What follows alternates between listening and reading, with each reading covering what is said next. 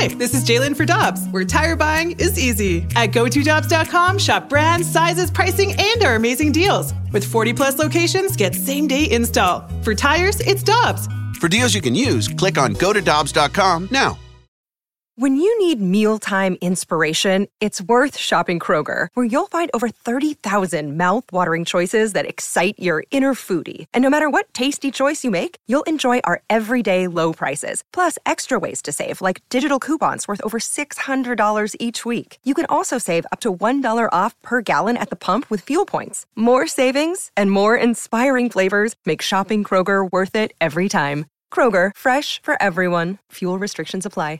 Hi, I'm Dan for Dobbs Tire and Auto Centers, here to share the easiest way to buy tires. Come to Dobbs. With the best tire brands and the biggest inventory, you'll get your tires the same day at the lowest price, guaranteed. Next time you need tires, get into Dobbs. Time now for the BK and Ferrario podcast, presented by Dobbs Tire and Auto Centers on 101 ESPN.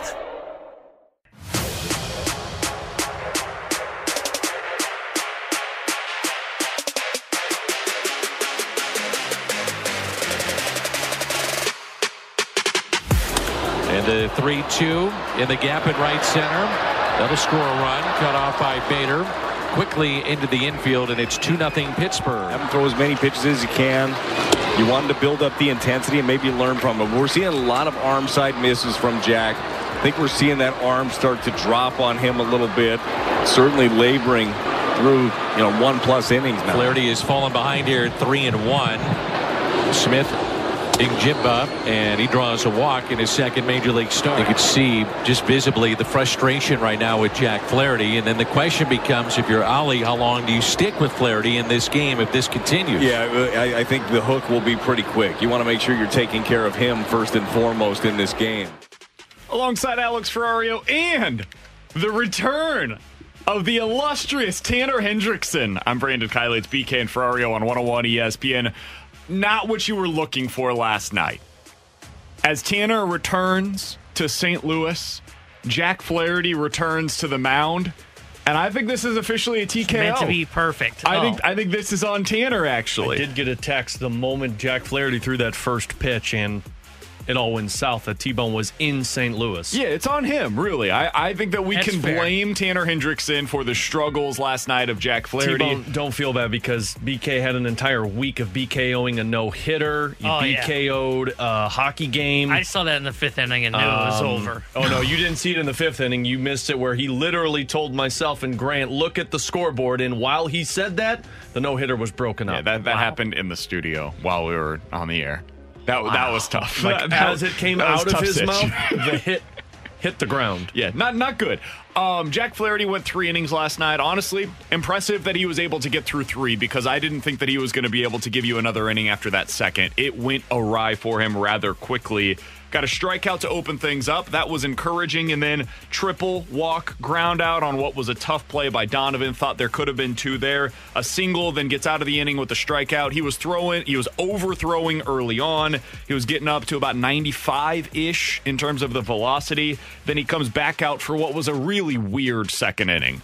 I mean, I don't know how else to describe it. You get the walk to start things off, and then there's the bunt that goes down as an error on Jack Flaherty, the bunt that goes down as an error on Yadier Molina, get the double play after that, and things it never really seemed to settle in for Jack. He was frustrated, and that's where we ended up. Alex, what were your impressions last night as we watched Jack Flaherty really struggle to get through 3? It was obvious he was frustrated, and I think the outcome of his outing really just spiraled out of control once that first misplay took place in the first inning, and then the frustration set in. And I thought Danny Mac and BT made it perfect, or said it perfect on the broadcast. Like, those errors that you saw in the game, I think that's a repercussion of a long day prior with doubleheader in that heat, and guys just might with a little fatigue and just poor play defensively. But Jack Flaherty was just spiraling out of control, and you just saw the frustration set in. He was missing the placement. The pitches weren't the same. But I'm not sitting here panicked that Jack Flaherty is awful and forgot how to pitch and is now not going to be able to stay healthy for the team. I actually thought that was the outing, not the way you wanted it, But hey, I mean, he gave you 3 innings. He gave you the 60-ish pitches that they originally said it was going to do. And this is why you did this. You wanted him to experience the major league level rather than just go out there and throw 75 pitches against AAA, which he's already dominated against AAA once, and he did it against AA. The hope was for him to see major league level pitching. It didn't go the way he wanted.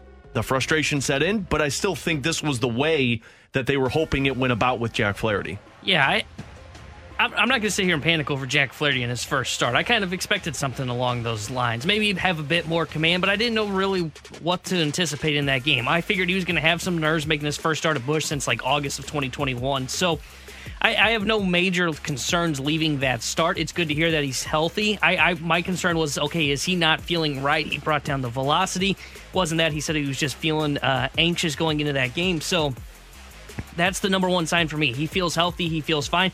And honestly, he can build off of that third inning. I know he wasn't throwing hard, but he got 3 straight, I think it was 3 straight ground ball outs, if I remember correctly. So that third inning is the one to build off of. I had no anticipation of him being out there throwing 4 or 5 shutout innings in his limited 60 pitches in his first start. The one that I'll really be monitoring is his second start. How's he looking the second start? Now he's okay. He went through that start with the first, dealing with the anxiousness of getting his start back, coming back from the IL, not facing AAA, AA hitters. The next start is the one that will be the key for me. Honestly, last night, don't read too much into it. It was just him feeling anxious getting his first start since 2021, and that's what I think led to some of those issues we saw. Well, let's hear from Jack.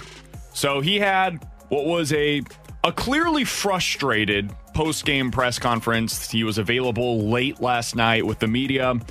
He talked about his adrenaline level. Teener kind of mentioned this. He was clearly anxious and almost overly amped to get that thing going. That's about as juiced up as I've been, honestly. Like, I had to catch my breath and try to slow down there coming out. I don't know why, I don't know how or what.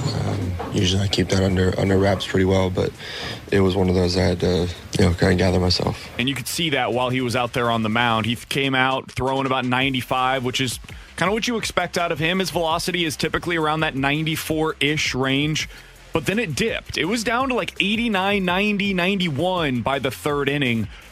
There were some questions of, okay, is this him trying to reel it in? He's trying to throttle it back?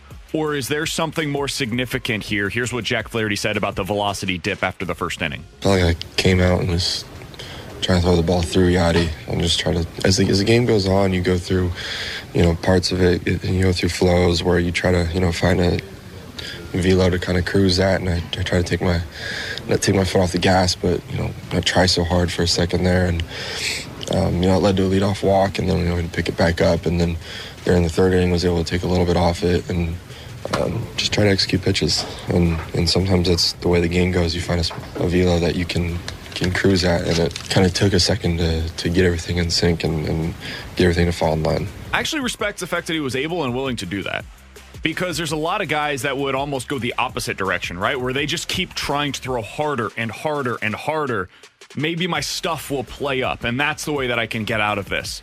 And Jack did the opposite. He was like, all right, let's calm down a little bit here. Let's see if I can just start locating. Instead of trying to beat these guys with my stuff, maybe this is just going to be a night where I have to use my defense behind me. And obviously that let him down at times in the second inning, and certainly there in the first as well with the tough play by Donovan. But I respect the fact that he was willing to do that. He also, so I think it was Jim Hayes who asked this question. It's a fair one. He was trying to give Jack an out where he says, hey, do you expect to struggle in your first start back? This is just a part of the process for you to be able to get back. Jack was not willing to take that out. Here's what he had to say in response to that question. There's no part of the process of any of this. Like, if I come out and I go and pitch, I want to pitch well. It's not like, oh, well, you pitched and it's the first one. No. It's like you go out and you feel good. You felt good this whole time, and you want to go out and pitch well and not have a first inning where you do. You make a bad pitch to run. I was like, okay, he takes advantage of it. We walk Hayes, probably could have made better pitches there, and then get the ground ball to, on Vogelbach, and, it was a tough play for Donnie. Okay, that happens, then you got to go get the next guy and make a bad pitch to Mitchell, which just extends the inning even more. So, and then, the inning after that, I throw a ball away, and, that started it, and it just was another weird inning. But there's no, oh, this is the process, this is the first one. It's the first one, but when you felt good and you come out and you be like, yeah, I feel good, stuff's been great, come out and be like, oh, yeah, command wasn't great. Like, yeah, that happens. You have games like that, but it's always part of the process. Like, no. I see where he's coming from, and I think the part that was probably most frustrating for Jack Flaherty was the fact that he was the one telling the Cardinals, I don't need to go to the AAA, I'm good. And rightfully so. I mean, the guy gave up 1 hit through 7 innings of rehab stints in AA and AAA. He showed the fact that his stuff was able to play. He was recovering healthy. He was doing the side bullpen sessions. You never want to come out and stink in an outing at the major league level. And I don't think he stunk. I just think it was just a series of unfortunate events with the errors behind him.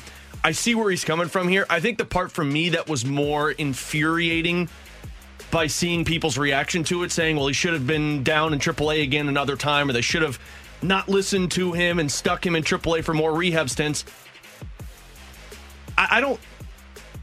Oli Marmol has already showcased the ability to trust his players, and he's done it. We've talked numerous times about it. If Jack's coming to him and saying, I don't need another rehab stint in AAA, I feel like my stuff can pitch here, then I'm going to give the guy the shot, as long as he comes out healthy. If he comes out injured, then it's kind of shame on me for not allowing him to go on a longer rehab stint. But again, I don't view this as, well, Jack should have been down in AAA for another 5 innings before you brought him up here. You were pitching against the Pirates. Jack Flaherty was dominating in the minor league levels. Let him go at the major leagues and see what he's got. And as long as he can accomplish the 60 pitches and be healthy, I'm fine with that. Yeah, I think it was the right call to have him be out there yesterday in the big league level. It just didn't go the way that anybody wanted it to, including Jack. You could clearly hear his frustration after the game and what his comments were. It was a bad outing, and there's no way around that. And there's no excuse for it either, by the way. Like, I understand he was amped up early on, but he had no command whatsoever. And it went south on him really quickly. And the thing that was frustrating for me watching it was you could see it got to him. And you don't want that to happen. But you got to work through that at the major league level. No, I'm with you. I said I don't think that it was a problem that they decided to do this. I just I didn't love his response early on. I was happy to see that third inning was super encouraging to me. He got through it in like 10 pitches. He looked much better. He honed everything in. He looked more relaxed. And now if you're the Cardinals, Oli Marmol, Jack Flaherty, whoever, I think what you believe is that, hey, when he pitches against the Milwaukee Brewers in his next outing, it's going to be more of what you saw there in that third inning, where he is more relaxed. He's honing things in.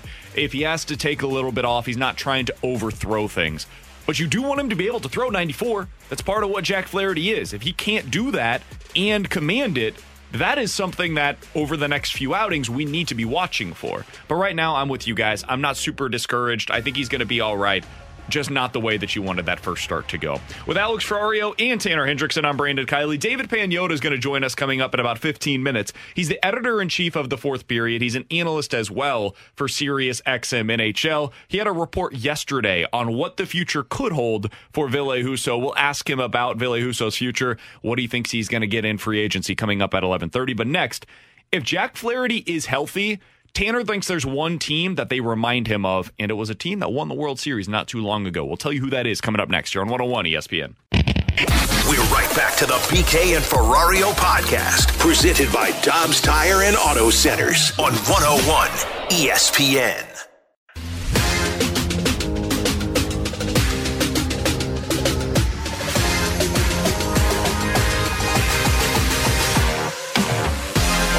Ferrario and Tanner Hendrickson, I'm Brandon Kiley. Coming up in about 10 minutes or so, David Pagnotta is going to join the show. He had a report yesterday on Ville Husso and what he might command in free agency. Excited to talk to him about what Husso's future could hold. T-Bone, if you didn't know, BK has acquired Matthew Tkachuk, David Pastrnak, and Jacob Chychrun. Re-signed David Perron and didn't give up Jake Neighbors. What, you playing by the Rams salary cap rules? Mm-hmm. Yeah. Wow, nice. Yeah. I like prospects. It's actually the Mets salary cap rules. We have a Cohen tax that we're willing to pay here. Okay, Stillman, I like Steve Cohen. Same person. It's basically the same. So we'll get into that coming up later on today. But right now, Jack Flaherty obviously was not what he wanted to be last night. That was not the outing that he was looking for, that the Cardinals were looking for. It was encouraging to see him get through that third inning, but the first 2 innings were just so strange, and there were errors all over the place. That's not what you were hoping for. But if Jack is back to being himself, The Cardinals suddenly look like they've got a really good rotation. You've got a 1-2-3 of Flaherty, Waino, Michaelis. That's awesome.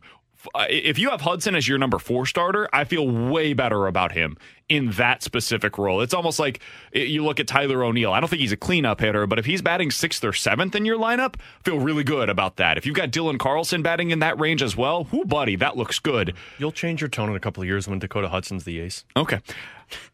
But Tanner mentioned something today before the show as a comparison for what this Cardinals team could be and how they're constructed. I found it to be really interesting. Tanner, who was the team that you referenced? The 2019 Nationals. And the reason I bring that up, and it does depend on if Jack Flaherty gets back to being Jack Flaherty. If he struggles, then this is out the window and it's not a fair comp. But you look at that 2019 Nationals team, I mean, they were built on 3 legitimate top-end guys at the front of the rotation. You had Max Scherzer, Steven Strasburg, who was healthy, and Patrick Corbin, I believe, on the first year of his big contract. And he was pretty good for them that year as well. And then you had the guy, Anibal Sanchez. Everybody remembers him, how he was just so great in the NLCS. Yep.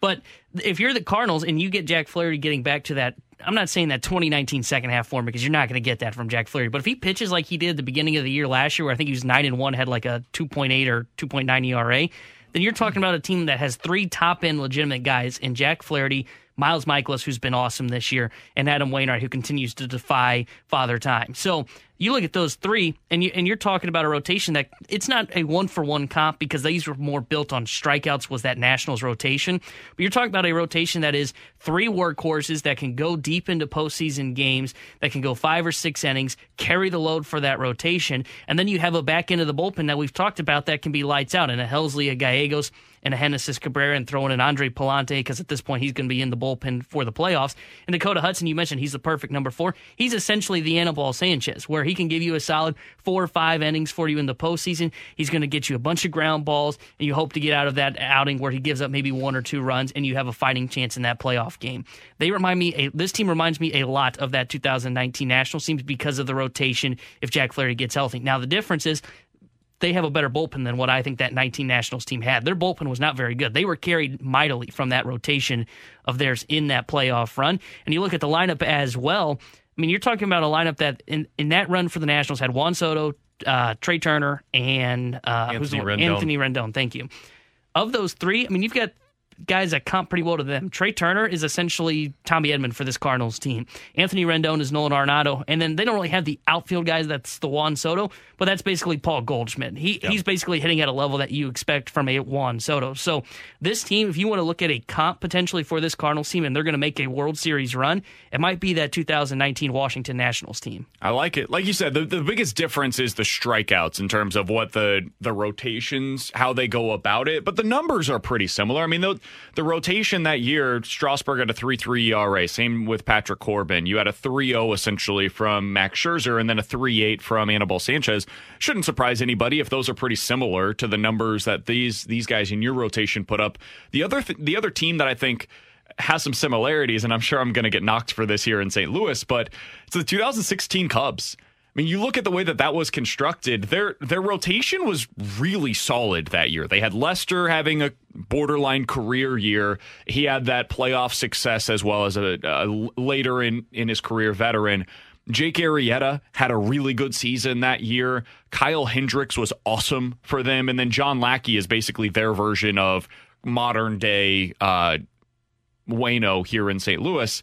And then you had the stalwarts in their lineup with Rizzo and Bryant. And at that point in time, you had Dexter Fowler having a tremendous season going into his walk year. And then Ben Zobrist was essentially their version of, whether you want to call it Brendan Donovan or Tommy Edman. Both of those guys kind of comp to him. So I think regardless of who the team is that you're looking at, they have some comparisons to teams that have won World Series in recent years.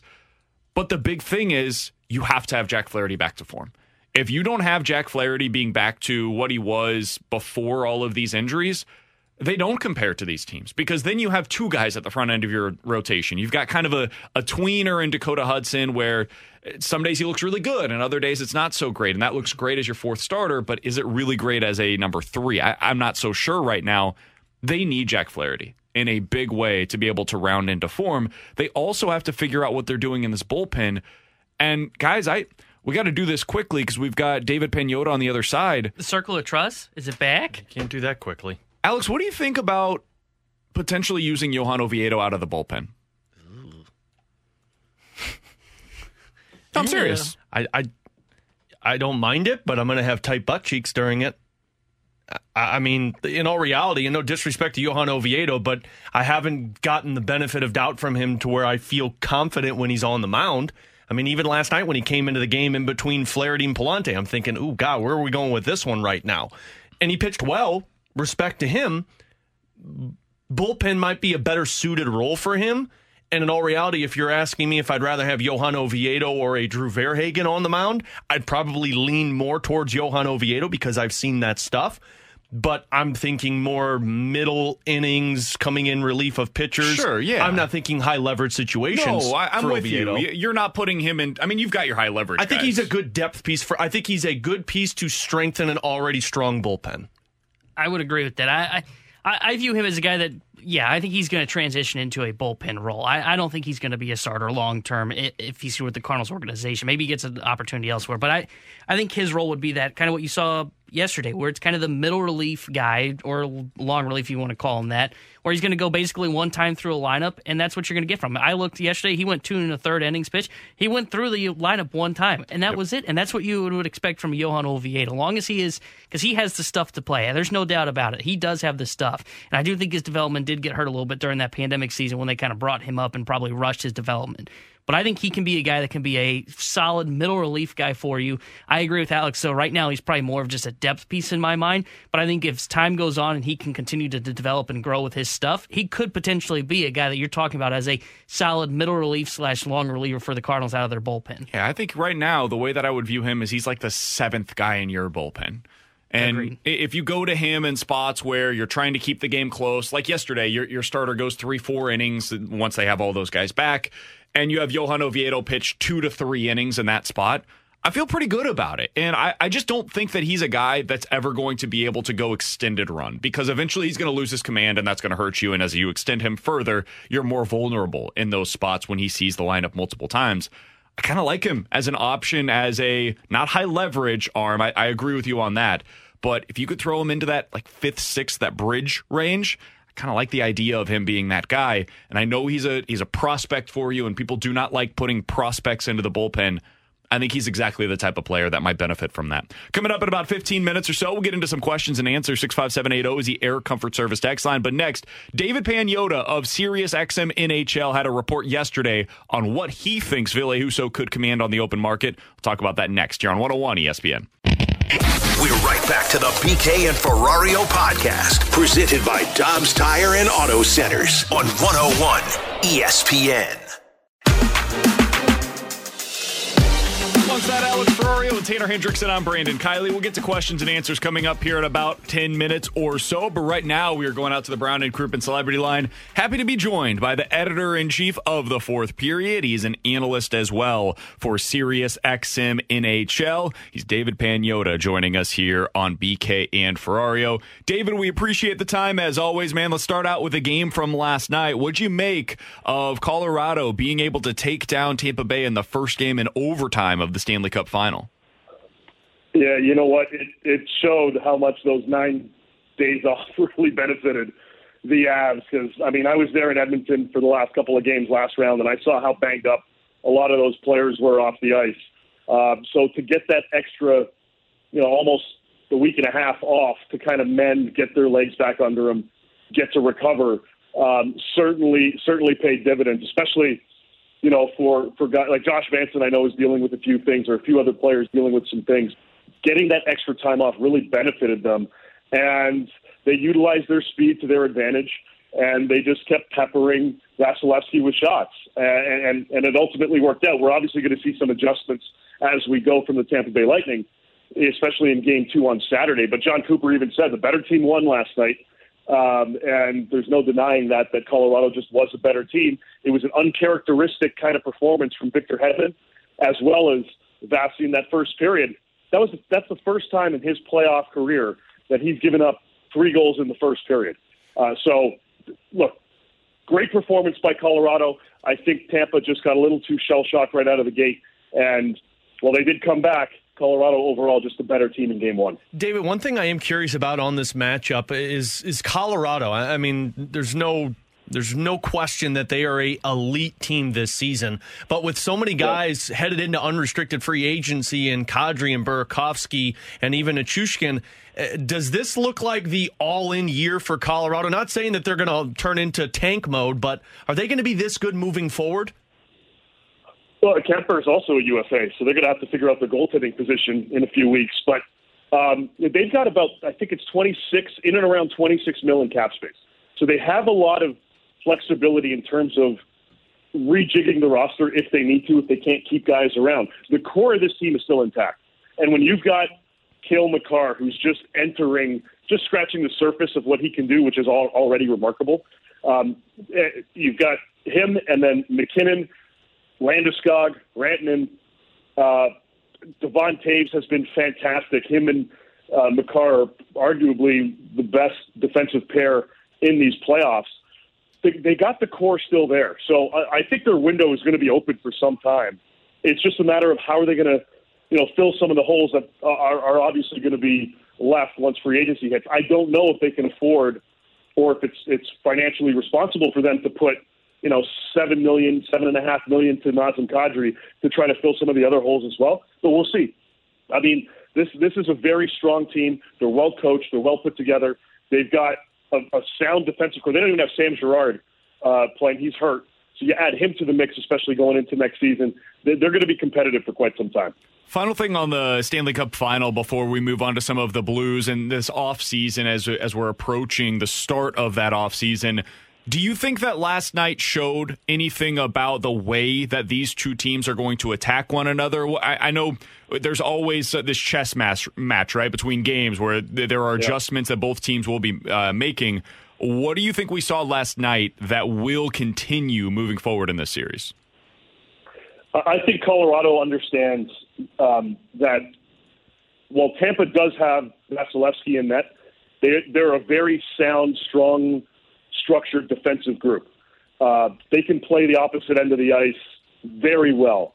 And for Colorado, it's just an onslaught of an attack.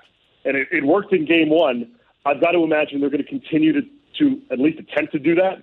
I think most of the adjustments are going to be made on Tampa's side. With 2 days off between games 1 and 2, it's going to give the Bolts coaching staff a lot of an opportunity, even their players, to look at a lot of tape, analyze how game one went, and rejig their plan of attack a little bit. I think they're going to try to be and continue to be structured defensively, obviously, and try to contain the opposition. And the other thing, too, is Colorado's the home team, so they've got last change. They can do the matchups and align the matchups well after faceoffs. That'll shift a little bit when we get back to Tampa, because then Tampa will be able to do that. But I think they're going to just kind of look at this today, tomorrow, going into Saturday's game 2, make a few adjustments, tweak a few things, and be a little bit more aggressive, I think, with the puck. They were a little too lax at times, and while they did tie the game, those 2 goals happened in short order. It was just off miscues by Colorado. They took advantage of that, and Tampa's great at doing that, but they need to be a little bit more responsive on the attack and be more consistent that way. If you're Colorado, whatever you did in game 1, do that again, because it was fantastic. All right, David, now into the juicy stuff here in St. Louis, the offseason, because that's what everyone wants to talk about. I want to start with David Perron, because I think you, a lot of national analysts, us in St. Louis, we all expect Perron to be back with the Blues. But when it comes to contract situation, do you feel like he might price himself out of St. Louis? I don't think so. I think he certainly wants to, just like everybody else, you want to get paid. You want to get paid what you're worth. But, at the same time, is it a matter of chasing an extra $500,000 somewhere versus staying in an environment that he absolutely enjoys and loves?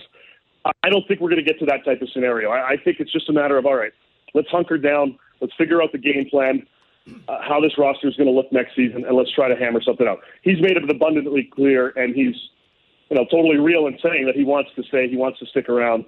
The guys want him there. Management wants to keep him. I think it's understood that they'll figure it out. And when they put pen to paper, that's when everything will be locked in. But I would be very, very surprised if he's not a member of the Blues next season. A guy that I don't think will be a member of the Blues, and I'm curious your read on this, David, is Ville Husso. He's hitting unrestricted free agency. He's one of the top goalies that are going to be available on the market after the season that he just had. What do you think is going to be the cost, and where do you think are some of the contenders to land his services? Yeah, I think he's already understood that he won't be back next season, and I think he's comfortable and understands that. This was a stepping stone for him this season, certainly to prove that he can handle the number one duties. But there are a lot of teams that need help between the pipes. Edmonton will definitely have a conversation when they're able to with Husso's camp about joining the Oilers. The New Jersey Devils, I expect to be part of that mix as well. Depending what happens with Jack Campbell in Toronto, if they can't work something out, he's going to be a target for the Maple Leafs as well. And then you've got a few other teams. Chicago needs a goalie. Buffalo needs a goalie. Does he want to go to those environments? He's got a decision to make too, but there are going to be contending teams that, with Edmonton at the top of the list, that are going to be trying to go after him. Now, based on how he performed, how the numbers work, probably I would imagine the $3.5 to $4.5 million range on an AAV per season, which doesn't sound like a lot, but when you've got Binner already at $6 million, do you want to allocate $9-10 million to goaltending? Yeah. Probably not. So I think he's understand that. I think the message has already been put across, and he gets it. But that's probably the number I would anticipate. I guess you're probably looking at a 3-year contract, most likely. Puts him to about 30. You want to see where he's at. Something in that range, $12 million over 3 years, somewhere in that ballpark I could see him ending up with. But it obviously depends but they're going to be suitors for him, definitely. David, one more from me. And when you look at this offseason for the Blues, Doug Armstrong said it at the end of the Blues season that he doesn't expect any major tweaks, which to me reads he's not going big sea fishing in free agency for some of these big-time names. But do you feel like the Blues could be players in free agency in some way? Or do you feel like if they're doing anything this offseason, it's going to be via trade? Yeah, I think if anything, look, they really like their roster, and the fact that you have some of the younger guys that are really starting to cement their position on the roster. Of course, Thomas and Kyrou being two specifics, Barbashev with a solid year as well. I think, if anything, you're looking at some cosmetic changes. Obviously they got to figure out their goaltending to bring in a backup, and I think if they can bring in a veteran backup, that might be a good play for them. And it's likely the route that I think they're going. But other than that, yeah, just maybe some cosmetic tweaks here and there. It sounds like the Tarasenko thing. Everybody's saying the right things on both sides. That water under the bridge. They're moving forward together, which is a good sign. But other than goaltending, maybe a couple tweaks, here and there, and then you kind of go from there. I mean, other than Perron, Bozak, do you look to bring him? Do you look at another veteran guy to kind of stabilize the bottom six of your fourth line? Again, those kinds of small little tweaks here and there is probably the direction they go. If anything, maybe it's keeping Nick Leddy around on the defensive core or an equivalent to bringing him in to really solidify their six on the back end. But I don't expect anything big from them, and that's because they really like what they've pieced together here with this roster. David, what about the trade market? And by the way, we're talking to David Pagnotta of The Fourth Period. You can find his work over there. He's got a piece from yesterday kind of opening up what this silly season is going to be this summer. Check it out. thefourthperiod.com is where you find it. You can also follow him on Twitter at The Fourth Period. I know we've talked a ton about Jacob Chychrun, what he could acquire, what acquiring him would cost here in St. Louis. Matthew Tkachuk's name certainly comes up in conversations here. Obviously, those would be two big moves, but if the Blues were looking especially at Chychrun, do you think the cost is going to be something like a first-round pick, Scott Perunovich, and maybe an Ivan Barbashev, or is it going to cost more than that?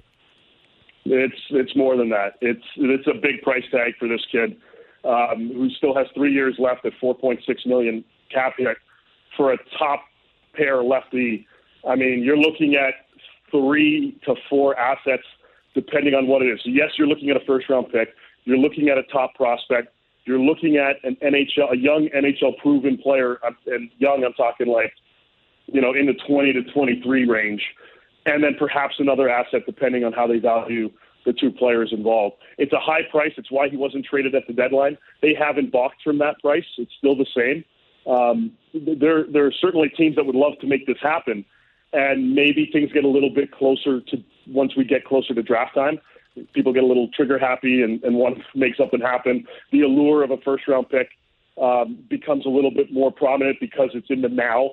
So if Chychrun's moved, I suspect it'll happen around the draft, but the price hasn't changed. And if I'm the Blues, quite frankly, as fantastic of a player as he is, and he would make any team that much better, I just don't see them justifying the price based on how they've structured their roster already. Maybe they go in a different direction, like I said, trying to get a little bit either keep Leddy or bring somebody else in at a lower cost. But looking at their decor, I just don't see a scenario where it makes sense for them to you're almost overpaying to get this player because of how beneficial his cap hit is, in addition to how talented he is. So I don't think it's a fit for St. Louis, but I wouldn't be surprised, certainly, if another team pays that price. Man, that's interesting. David, we appreciate the time as always, man. Thanks so much for joining us today. Enjoy yourself covering this Stanley Cup final, and we'll talk with you again soon as we get closer to what you call the silly season. That's it. Thanks, guys. Enjoy the games. You got it. That's David Pagnotta joining us here on 101 ESPN. Man, if that's the cost for Jacob Chychrun, I think we can write it off. Yeah. If it's looking like it'll take the players that fit into the criteria of what he's talking about for the Blues is Jordan Kyrou, Robert Thomas.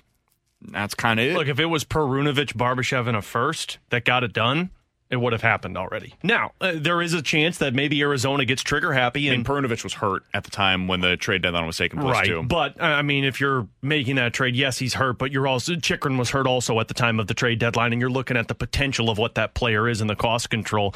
But as David mentioned, teams do get trigger happy at the at the draft and want to get a deal done for a deal done sense, and maybe there's a pick where the Blues would be selecting in the first round this year that Bill Armstrong says, we should get this guy. And then they're like, all right, well, give us this so we could get that first-round pick. There's always things that can happen. We've seen crazier things. Heck, Yuri Laterra's entire salary was traded to Philly for Braden Shen. But, right now, it's going to be more expensive than what people think because, again, from my understanding, the Blues were in the final stretch of acquiring Chychrun at the deadline, and then it got caught up by what Arizona was asking for. Yeah, if they're asking for more than that, I know that's a lot. What you're giving up in that scenario of a first-round pick, which is not an insignificant asset, and one of your top prospects in Scott Perunovic. It seems like a lot to us, but if you look at it from Arizona's perspective, you're getting a 26th overall pick. You're getting a player who's, 26, 27 years old in Barbashev, and he's only got 1 year left before he's an unrestricted free agent where you're going to have to pay him probably a lot more money than what he's making now. And then you got a Scott Perunovic who's been injured for 2 straight seasons at the pro level. And also is considered to be one of the top offensive defensemen prospects in the sport. Is that what he's considered now, or was that what he was considered when he was drafted? Especially after what we saw from him in the playoffs, he should be considered that. I don't know. Like I said, it seems like a lot from our perspective, but if you're Bill Armstrong, I think you look at it as you're getting a top defenseman for $4.6 million for the next 3 years.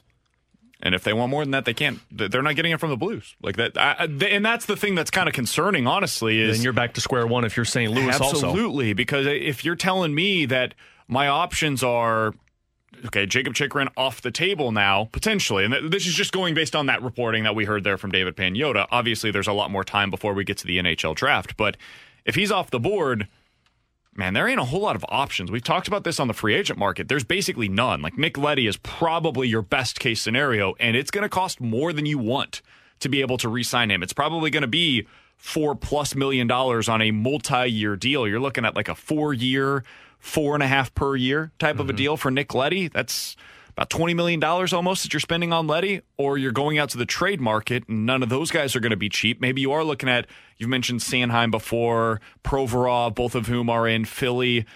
It's light. It becomes really difficult to be able to envision a scenario where you're super enthusiastic about what they're able to do on that top pairing defensively, and then maybe it goes back to what we talked about a few weeks ago, which is, do you just consider running this thing back with the players that you have currently, throwing numbers at the issue, and then if it doesn't work again, like last year, you get to the trade deadline and you're once again looking for that top pairing defensively? Don't get me wrong. I still think they make a move to get Jacob Chychrun.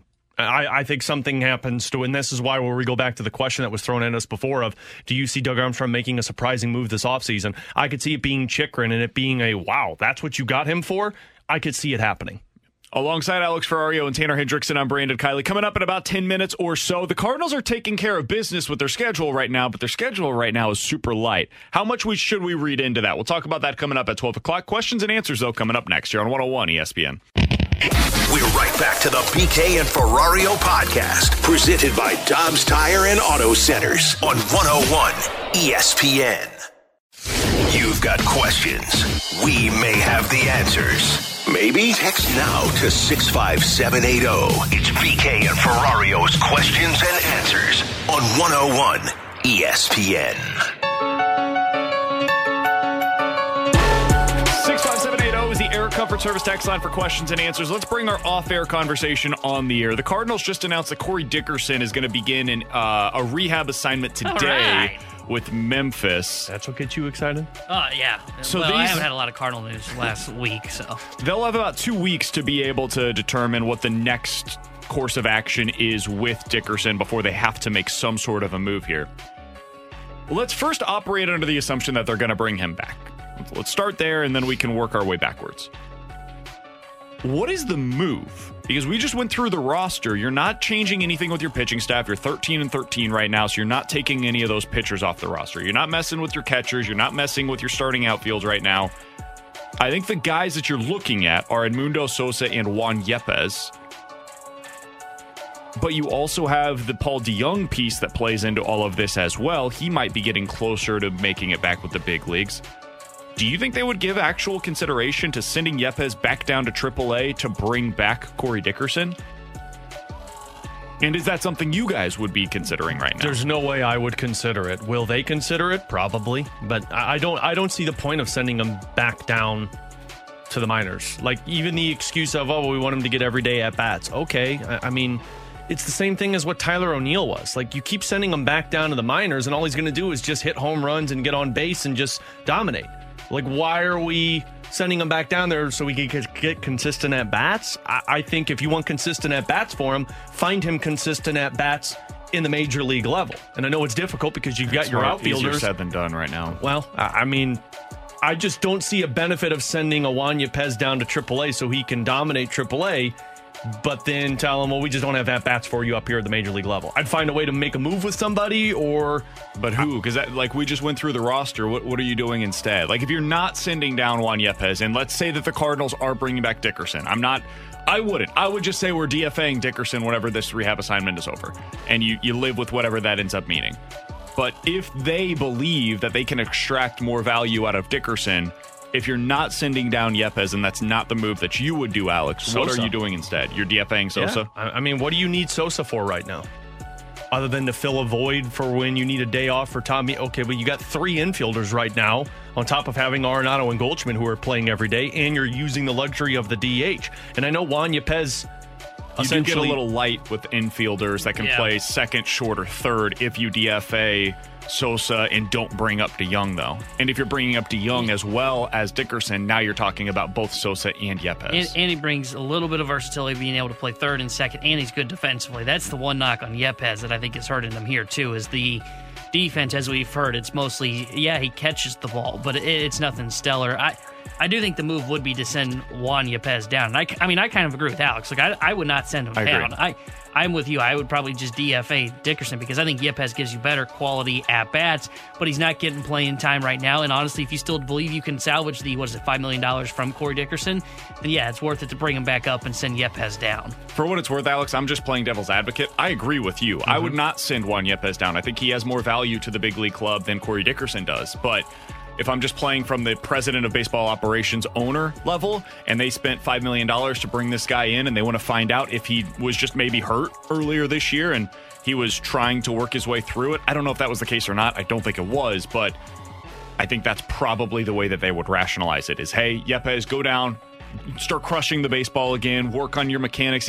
He has opened up his front hip a little bit, and it's not been great for him at the plate of late, but that would probably be the thing that I would be looking at. All right, a couple more here. 65780 is your Comfort Service text line from the 314. Guys, with Father's Day coming up, what is a memorable sports memory that you had with your dad?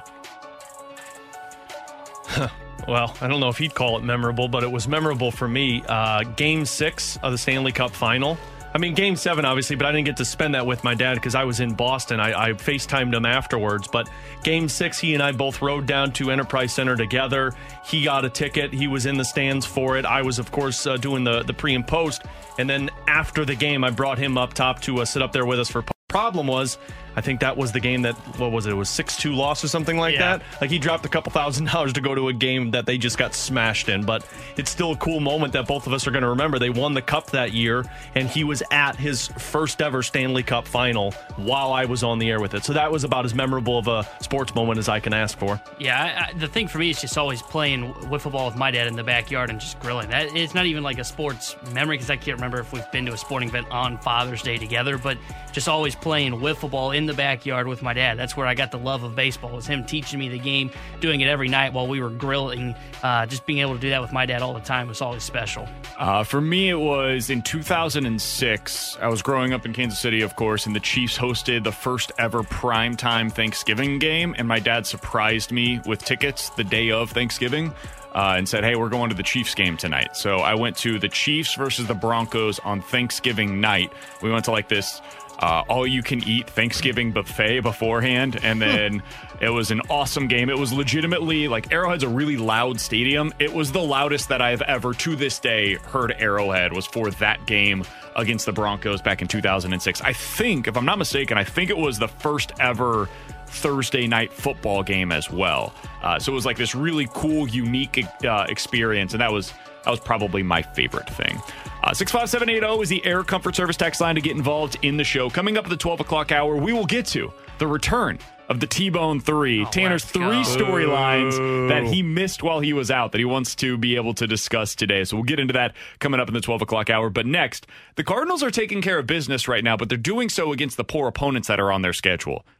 Do we take that into account as we try to analyze what they're doing currently? Talk about it next year on 101 ESPN.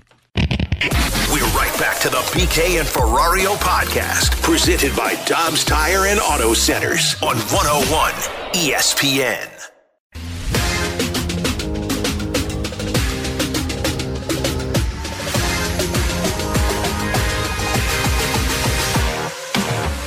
I thought it was a really good homestand. There's some guys in there that have been grinding. They deserve that off day tomorrow.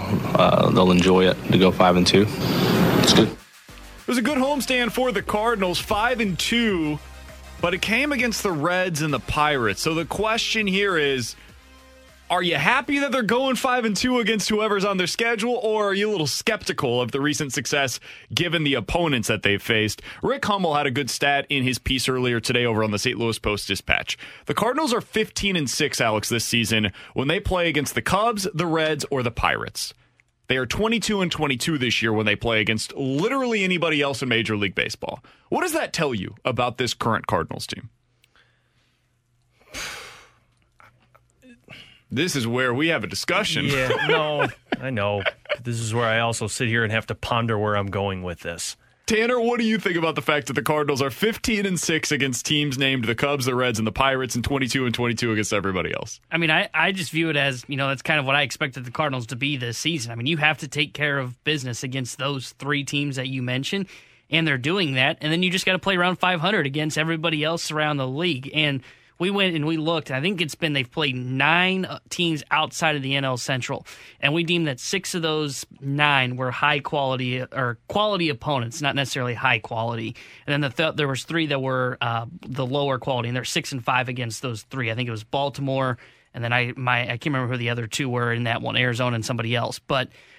This is kind of what I would expect from the St. Louis Cardinals. They just have to take care of business against those teams, and then whatever they do against the rest of the league, it should be around that 500 mark. So to me, I don't read too much into it. I don't look at it and go, oh, well, they're not a good team because they're playing the Reds and the Pirates and the Cubs and they're beating them. They're just average. No, they're a good team. All these other teams take advantage when they play teams below 500 and beat up on teams that are bad in their division. So the Cardinals are just doing what a good baseball team does. I think the Cardinals are legitimately the third or fourth best team in the National Leagues, and I think they're proving that so far this year. I get it. You'd like to see them better against teams besides the Cubs, Pirates, and Reds, be above that 500 mark. But honestly, they're going to be around there probably for a good chunk of the year. They'll probably finish a little bit above that. So I just view it as, they're playing at the level that I expected them to play at. They're playing at the level that they need to be at to be a playoff team. I think look at other teams around Major League Baseball. The Dodgers are around, I think they're a couple of games over 500 against teams that are above 500. They're 13-11.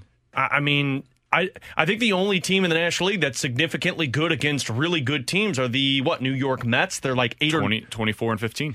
So you have one team that is more than 5 games above 500 against above 500 teams. So to sit here and say, well, yeah, they're doing it against the Cubs, Reds, and the Pirates. Okay, well, other teams are doing it against inferior teams in their division, and they're viewed as superior teams in the National League. So I think if you're going to talk about the Cards in that sense, you're going to talk about the Dodgers in that sense. You're going to talk about the Padres in that sense. All of these teams people view as top teams in the National League. Sure, it's against really bad teams, but the Braves are playing in a division with some really bad teams. So are the Mets. So are the Dodgers. I think that is you're taking advantage of the teams that you need to beat. And then when you play against the superior teams, that's where it becomes a real test and measuring stick of how you're going to play. When I look at what teams are doing against these above 500 opponents, it tells me there's 2 teams that are clearly superior to everybody else, and then everybody else is kind of fighting for that third best team in all of baseball. I'm not just talking about the National League.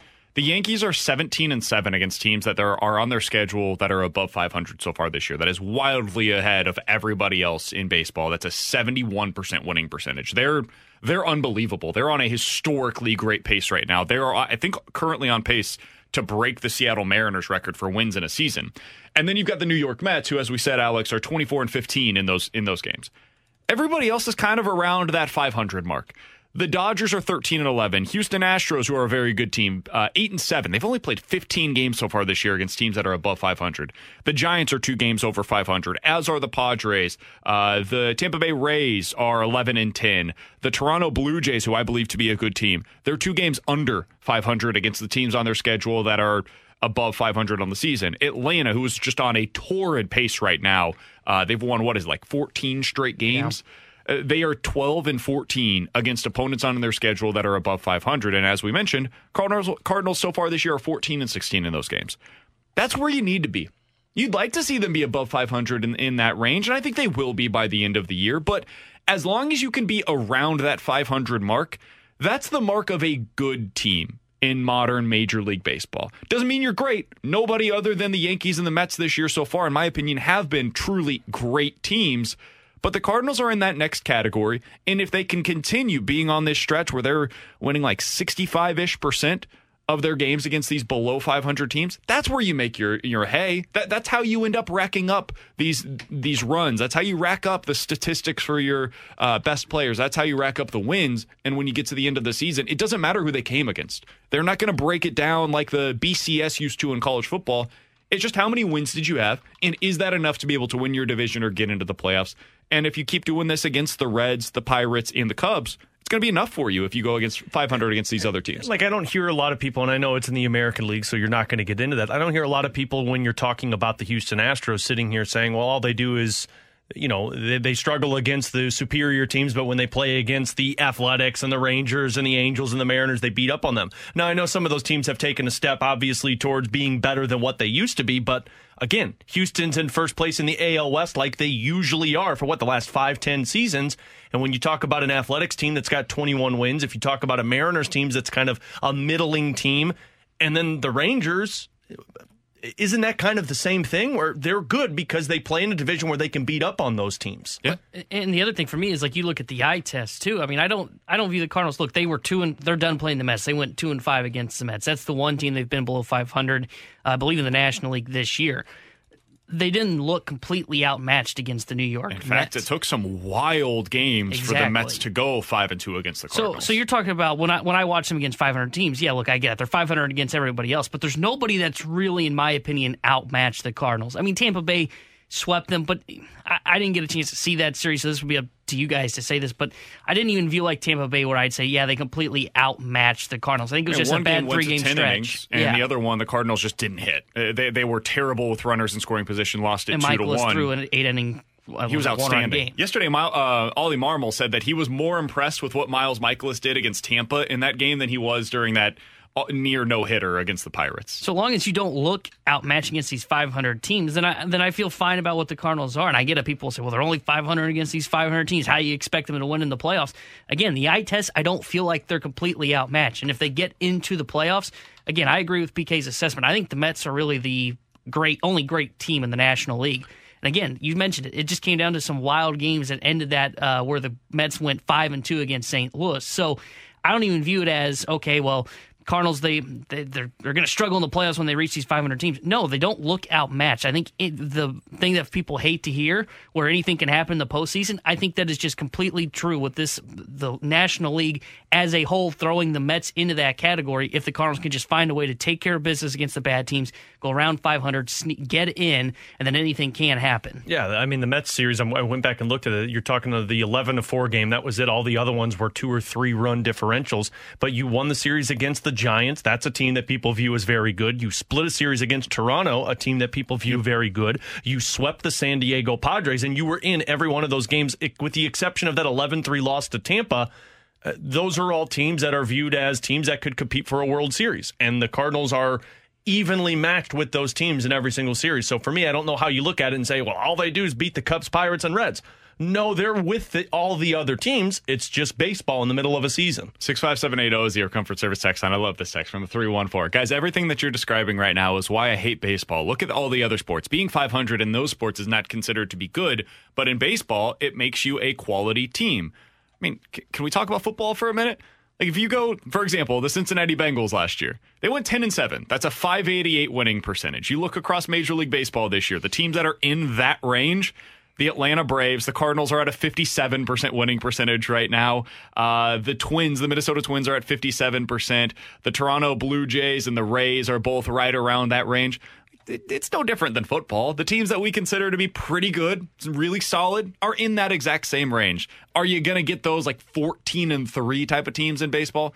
No, because that's not really how the sport works. Like a really good series is winning 2 out of 3. That's a 67% winning percentage. That's really good. That's like a 12-4, what previously used to be 12-4, now like 12-5 type of winning percentage. That's pretty good in football. If you go 12-5, that's a really good season. So I don't think it's all that different, even though it might feel different because the numbers, it just gets to be higher in terms of the number of games that you're played. Coming up in about 15 minutes, T-Bone has his 3 storylines that he wanted to talk about while he was not here that he will be able to talk about today. Does one involve a station wagon? No. Oh, yeah. We gave our thoughts on what your trip looked like while you were gone. You were in a station wagon. It was the old Woody with the wooden sides to it. You were looking out the back window in a car seat. It waving at people when they drove by.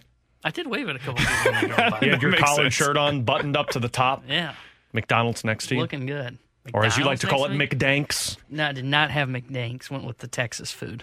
Did you get a Whataburger while you were down there? Did not get a Whataburger. Really? No. You go to Texas and didn't get a Whataburger? That's kind of a chain. I wanted to go like... Yeah, but it's a Texas chain. Yeah, whatever. Alongside Alex Ferrario, Tanner Hendricks, and I'm Brandon Kiley. What happened last night for the Lightning in the first period? And is Alex convinced that this is the Avalanche series to win? Plus, who's going to be the Blues' backup goalie next year? We'll talk about it next year on 101 ESPN. We're right back to the BK and Ferrario podcast, presented by Dobbs Tire and Auto Centers on 101 ESPN.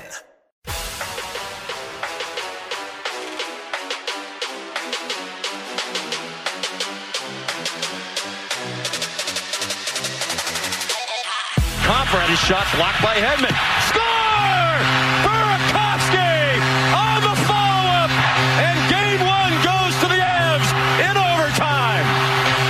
With Alex Alex Ferrario and Tanner Hendrickson. I'm Brandon Kiley. That's what it sounded like last night as the Colorado Avalanche win game number 1 of the Stanley Cup Final against the Tampa Bay Lightning. They got up to an early lead, and it was just over from there, Alex. And then, of course, overtime, you end up getting that big goal to finish things off. Did that change at all your thoughts going into this series? Because I know we talked about this yesterday. He said Vasilevsky is unlike anything other than Jordan Binnington, and even exceeding that, let's be honest, that the Avs have seen in the playoffs, and that's going to be the reason why you were picking the Tampa Bay Lightning. Do you still feel that way, or did last night dissuade you at all? No, I still feel that way. I mean, look, Colorado has been really good, which, by the way, T-Bone pointed out last night, still the only team to beat Colorado in the playoffs.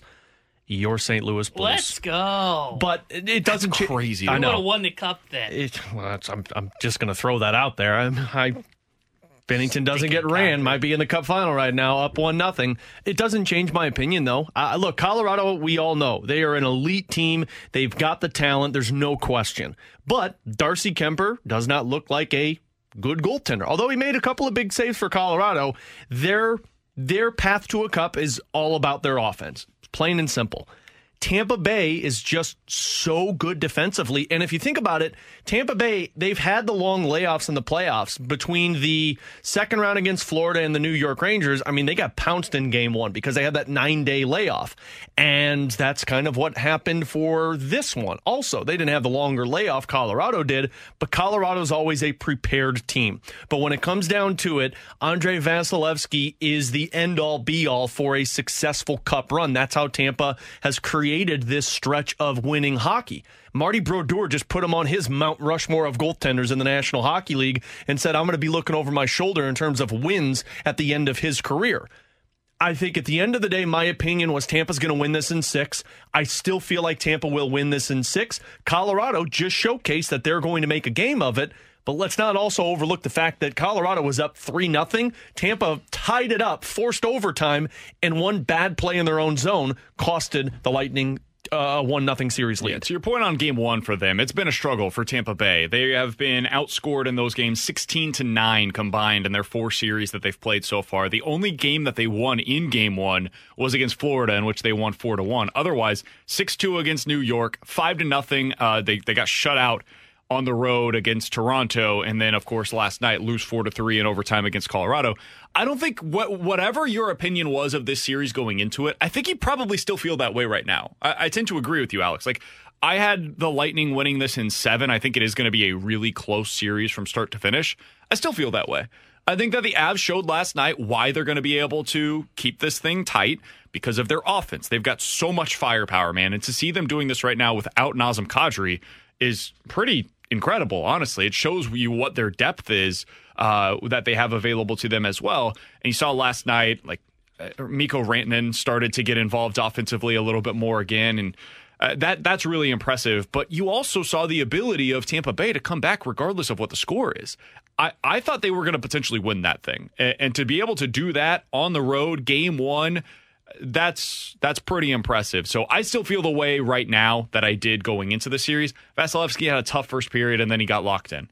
And they had a bad turnover in their own zone. That's how you lose it. But I don't think that last night really changed anything about the way that I feel about that series. But you mentioned the goalie and the goaltending in this series. That's going to be one of the reasons why, if you're going into next year optimistic about the Blues, and I think you should be, what you saw in the playoffs from Jordan Binnington, especially what you saw from him against Colorado, is a big part of why you'll be optimistic about this team, because he has shown he can win you games in the playoffs against the best of the best. The question is, in the regular season, who's going to split that workload with him? Because we have now seen Alex, I think he's like a 50-game starter in the regular season. And that's not a knock against Jordan Binnington. That's most goalies, honestly, around the NHL. Yeah, unless you're Vasilevsky or somebody who Bobrovsky, who they just overwork because they're paying him to do that. Carey Price is the other one. Absolutely. You're going to need a good backup goalie going into next year. And Charlie Lindgren won Game 7 last night for the Springfield Thunderbirds. They're going to go to the Calder Cup now, playing against Chicago. So it's the current Blues affiliate versus the former Blues affiliate in Chicago. Jeremy Rutherford was on with Carricker and Smallman earlier today. Here's what he had to say about what he thinks the Blues backup goalie situation will be going into the offseason. But what about Charlie Lindgren? I mean, Chucky Sideburns, he's been great. Like, He leads Springfield to that Game 7 win last night. Now they're in the Calder Cup Finals. He's had a tremendous season. You know, I would like to sit here and tell you that he could be the backup and he could get the job done. Can he play 20, 30 games? Can he push Jordan Binnington? I think those are the bigger questions that Doug Armstrong's going to have to ask. And with Joel Hofer, I like him and he's got plenty of upside. I just think he's a little bit raw. We don't usually see goaltenders until 23, 24, 25, and he's still in his early 20s. So I think that he's a couple years off. I think he needs more American Hockey League games. I think this is the only answer. Now, I brought up a couple of backup goaltenders on a Ferrari 05 while you were out, T-Bone. I had like 6 of them while you were gone, so sorry you missed them all. They were all terrible. Whoa. Every single one of them was awful. Oh, he's like the Chad Johnsons that we were trying to bring in. No, not Chad Johnson. The goaltenders were terrible. Martin Jones was one of the guys on that list, and you're hoping the only answer, in my opinion, is Louis Domingue was number 2. Louis Domingue. Spicy pork tenderloin, huh? Oh, my God. You want to get some spicy pork? The Hamburglar was on it. I don't think he's played in the NHL in like 10 years. No, he was good He was good this year. Oh, the Hamburglar. Alex Stolick. Yeah, he's terrible. He made that one He's up. terrible. And then Martin Jones was 5. Look, Charlie Lindgren, I think, is the guy that Doug Armstrong's looking at. I would probably put that at a Mr. 99%, that Charlie Lindgren will be the Blues backup this year. The numbers speak for himself, what he did this season, but don't overlook what he's done in the NHL during his time with the Montreal Canadiens. Did not get a whole lot of opportunities. I think the most he played in a season was 14 games in the 17-18 season, which that was the season that Carey Price missed a little significant time. But like the guy has had very respectable numbers in the National Hockey League. And then in the AHL, he's been a number 1 goaltender. I mean, he has led this Springfield Thunderbirds team, he and Joel Hofer, to this Calder Cup solely off of their goaltending. He picked up a shutout in Game 7 victory. I think this guy matches what you want. It's a guy who's been looking for his opportunity. He's played over 100 games in the American Hockey League, and he's already familiar with the team. I always go back to the quote from Robert Bortuzzo when Lindgren went on that 5-game win streak, and he said he's just a guy that ignites excitement into a locker room. Charlie Lindgren, and this is the perfect scenario because he's familiar with the organization. He's won a cup, hopefully, with the American Hockey League team. And the guy who is his protege, so to speak, in the AHL, Joel Hofer, well, then he gets to become the number 1 goaltender. Joel Hofer is too early, I think, to bring him to be in the backup goaltender because you do need 30 to 35 games from your backup.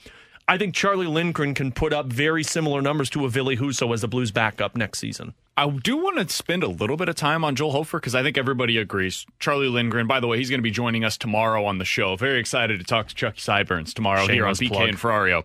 Joel Hofer in the AHL playoffs has actually started more games than Charlie Lindgren. He has started 8 of their games in the playoffs. He has a shutout. He has better numbers in those games than Charlie Lindgren does. Remember, there was a span where Lindgren was up with the Blues. No, I understand, but it's been really impressive to watch what he's doing right now. He's a .950 save percentage in the AHL playoffs, does Joel Hofer. He's 21 years old. He's still unbelievably young for a goalie prospect. I don't think he is going to be the guy that ends up winning the job coming out of. I would be surprised by that. I do think that you're going to see Joel Hofer make starts for the Blues next year, though. I think he's going to work his way into that mix because you always have a period of time where maybe Charlie Lindgren goes through some struggles and you kind of swap those two and you get a 10-game stretch where that's the case. Charlie Lindgren gets it right and then he comes back up. I think you'll see that at some point next year, and I do think Joel Hofer will eventually be that guy that starts 30 games for you for the NHL club. I don't think it's next year. I think we're not that far away from it, though. I thought we would be further than this right now with a guy that's 21 years old. Yeah, I mean, like JR said, it's rare to see guys as young goaltenders make it to the NHL that quickly. Like Ville Husso, of course, he didn't make the NHL until last season, and he was 26, 27 years old. Jake Allen was around the 24, 25 range.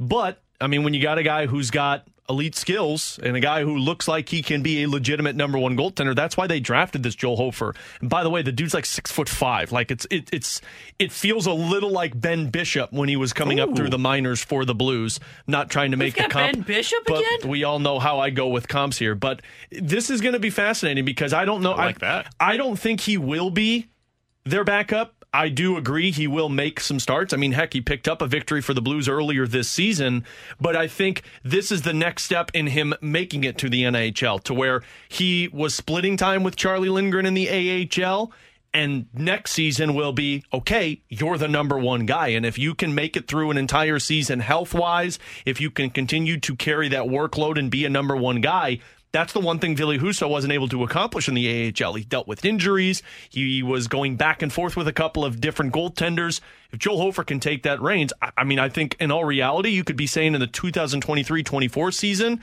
he could be fighting for the backup spot with Jordan Binnington. I think he is where Jake Allen was in 2012. Jake Allen in 2012 was 22 years old that year, and what ended up happening is he got some opportunities with Brian Elliott and Halak as your two goalies whenever they were out. Yeah, that was when they traded away Ben Bishop. He got some opportunities that year. He was fine. He gave you a 905 save percentage, 2.5 goals against per game. And then he took a little bit more time down to the AHL and then became a regular starter for you at the age of 24 in 2014. So I think that's kind of the path that I'm expecting out of a Joel Hofer. The other thing, too, and I know people don't like this is a player that a lot of teams would be saying, we want him in a trade. You want a Chychrun, might have some value for you now. You want a Chychrun, you want a Matthew Tkachuk. This is a guy that teams would be saying, okay, we want him. But that's where you have to weigh is it worth giving up a guy who potentially could be a number one goaltender because somebody already said, Alex said at 12:35, Joel Hofer is going to be Ben Bishop. Maybe, maybe not. I'll say this, though. The numbers look very similar, if not better, than what Ben Bishop did in the American Hockey League. Right now, write it down, Tanner. At 12:37, Alex Ferrario says that Joel Hofer is the next Ben Bishop. Post that on Twitter after the show. Coming up in 15 minutes, we'll dive into the junk drawer. I'll back it. But next, T-Bone 3. The 3 storylines that he missed while he was out. We'll talk about it next year on 101 ESPN. We're right back to the BK and Ferrario podcast, presented by Dobbs Tire and Auto Centers on 101 ESPN.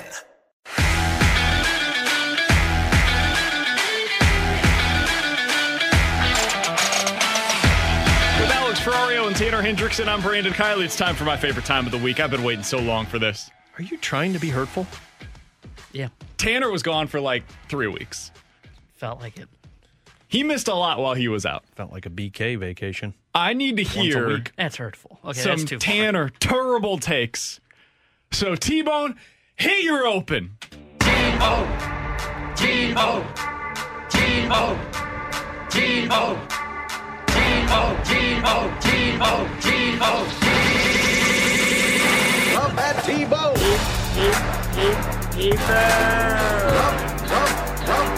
Love that T-Bone. A little long. Oh, come on. The 3 stories I wish I was here to talk about, but we got to get the honorable mentions because we got to get up to 5, so we need 2 of them. How about Karlsson and O'Neill coming back? We've talked about it. I love seeing the lineup. I texted you guys last night. What would we have said if Karlsson and O'Neill were hitting 6th and 7th in the Cardinals lineup at the beginning of the year? Oh, baby, let's go. I probably found some under-the-radar superstars. I wouldn't have been thinking that. I was going to think the polar opposite of, my God, this team is awful. Exactly. And then the other one for me, you guys had Buster Olney. I think it was either the first or second day that I was out on, and him comparing Ollie Marmol to Alex Cora and Kevin Cash. Oh, it just hits me in the feels. So careful, man. It didn't make the top 3. You're allowed to make that noise on the radio? Getting all horned up for a T-Bone 3. Yeah. Whoa. I know you're not allowed to say that. No, you can say it. Paul Bissonnette said it on television. It's fine. Number 3, though, this one really hit me. It's the same thing. This one hit me in the cable in of the radio shows. This hit me in the feels. Number 3, Ollie Marmol. Alex texted it to us in the group chat while I was on vacation. Wait, Brendan how did you Donovan? get to number 3? What? Oh, the manager with the Cora thing. Sorry. Yeah, that was honorable mention. I thought you combined 2 of them. I'm like, what? No. This is number 3. Brendan Donovan getting the comp to Matt Carpenter. Had him in the T-Bone 3 back, I think it was September of last year. Honestly, did not see this coming from Brendan Donovan. Having the ability to have the plate discipline of a Matt Carpenter. I thought all along he was a Daniel Descalso / Greg Garcia, maybe with a little bit of pop like a Rafael Furcal. He's been way better than I anticipated, and seeing the comp to Matt Carpenter got me excited. He doesn't need the salsa or the mustache to play well. No, He's got the flow and a helmet that doesn't fit. He doesn't need the mustache or the salsa because that trends towards a BKO. We don't need it. Guys, he's only played 44 games, so his projections only go up to 110. Someone texted in earlier and said, why have Brendan Donovan in the lineup if he's going to commit errors like that. Oh, come on. Because he's hitting above 350, that's why. Yeah, he's got the best on-base percentage in the National League. I think that probably has a little something to do with it. So if you put him on like a 162-game pace right now with what he has done, he is on pace for 50 doubles this season. That's Matt Carpenter. And he's on pace to walk 77 times and strike out 74 times. He is absurd. This is the most ridiculous thing what we're watching right now. And the best part is he moves around the infield like Marp did, except he's a lot better defensively than what Marp was. Number 2 on the list, the next 2 here have basically happened in the last couple of days. It's Goldie getting into number 1 on the MVP voting. Man, I love watching Goldie play. That doubleheader, 6 for 8, 3 home runs, 8 RBIs. While I was on vacation, just casually hitting 375 with 4 home runs and 9 RBIs. He's just been incredible. It's fun to watch him. I try to go back and watch some of his at-bats from the time that I missed. And when you have a stat line in a couple of days where it dates back all the way to Ty Cobb, that's unbelievable, and I loved watching Goldie play baseball. Did you end up putting down your bet on Goldie to win MVP? I did not. This is why I'm not as excited about it. I put it on Arenado. And I put it on Arenado. Arenado immediately kind of cooled off after I did it, so I'm not touching the Goldie bet. I'm not mentioning the fact that I also put down a bet on Nolan Arenado. I'm not mentioning the fact that I also put money down on Nolan Arenado. This bleeping show, man. Usually I don't have that effect, but I guess it's because you guys did it, and I jumped on board with that bandwagon. Oh, it's totally BK's Hey, we had to sacrifice Arenado. How'd Flaherty do last night when you sent our text? He was fine. Okay. Fine. Number 1, though, on the list, I watched this game while I was at the Texas Rangers game. Well, that seems person. like a poor fan. It's, well, it was the Miles Mikolas near no-hitter. I made it a bold prediction heading into the season on Miles Mikolas, saying he was going to lead the team in wins, and he's going to have I think I said a sub 3.5 ERA is what I think I said. And I think I said he's going to cover 170 innings pitched. The 2 outings he had while I'm on vacation, an 8 innings, 1 run allowed, and he gets a lost complete game, and then an 8 2/3 1 hitter that got interrupted with 2 strikes. He was 1 strike away from a near no hitter. Miles Mikolas was unfreaking believable while I was out on vacation, and I wish I could have witnessed both games and watched them completely. I only caught the last 2 innings in that near no hitter. Didn't watch any of that game against the Tampa Bay Rays. Went back and saw the highlights. Hold on, you only caught the final 2 innings of the near no hitter? Yeah. And what happened in the final 2 innings of that near no hitter? Well, BK tweeted out in the 5th, so it's his fault, That's not true, mine. But you were closer to the hit. Yeah, it's true, but still, I wish I was here to watch both of those outings from Miles Mikolas, come on the air the next day and just geek out about it. He's been unbelievable, and he's making me look good from other T-Bone 3. That's why Miles Mikolas near no-hitter and just his performance is number 1. So this is what the T-Bone 3 is now, just bragging about yourself? Yeah, there's no research that goes into it or insight? Because the Ferrario 5 isn't bragging about other Ferrario 5. No. That is what you guys do after the Ferrario 5 is successful. I never brag. On Tanner's point, which was a really good one about Miles Mikolas. You guys are trying to be hurtful here. Oh, yeah, but you saying there's no insight to the T-Bone 3 Well, there isn't. Hey. There isn't. Calm down, boys. We'll If I had told you coming into the season today that in the first 60 games of the year, 65 games, Miles Mikolas, Adam Wainwright, and Dakota Hudson would each have 12 to 13 starts, and their ERAs would be a respective 2.6, 2.8, and 3.29. What would you have said? Because I would have been like, oh my God, the Cardinals, everything is working. That is, if I had known before the season that this is what those 3 were going to be in your rotation, it's kind of wild that every day we have conversations about the rotation and how they need to add another starter when that's what those top 3 guys are doing for you so far. And they're about to add, well, they kind of did last night, add Jack Flaherty to the mix. And I'm not saying that's wrong, but it's just kind of crazy that if you had told us before the season, all of us, I think, would have hit the button to sign up for those 3 guys performing like that. Yeah, I don't even think talking about going out there to add another pitcher when you got those guys performing, it seems strange, but it also is because there's really no weak spots on this team, which I think leads you to the fact of, okay, well, if we're going to strengthen an area, let's strengthen the starting pitching rotation and just add on to an already strength. And that's where it comes in, because your rotation is set with what those 3 are performing with. And then on top of it, that's going to shift guys into the bullpen. You've seen the depth that's there, and there's really no point in going out there to add a bat because you don't know where the hell those guys are playing. So that's why it seems to always go back to the rotation.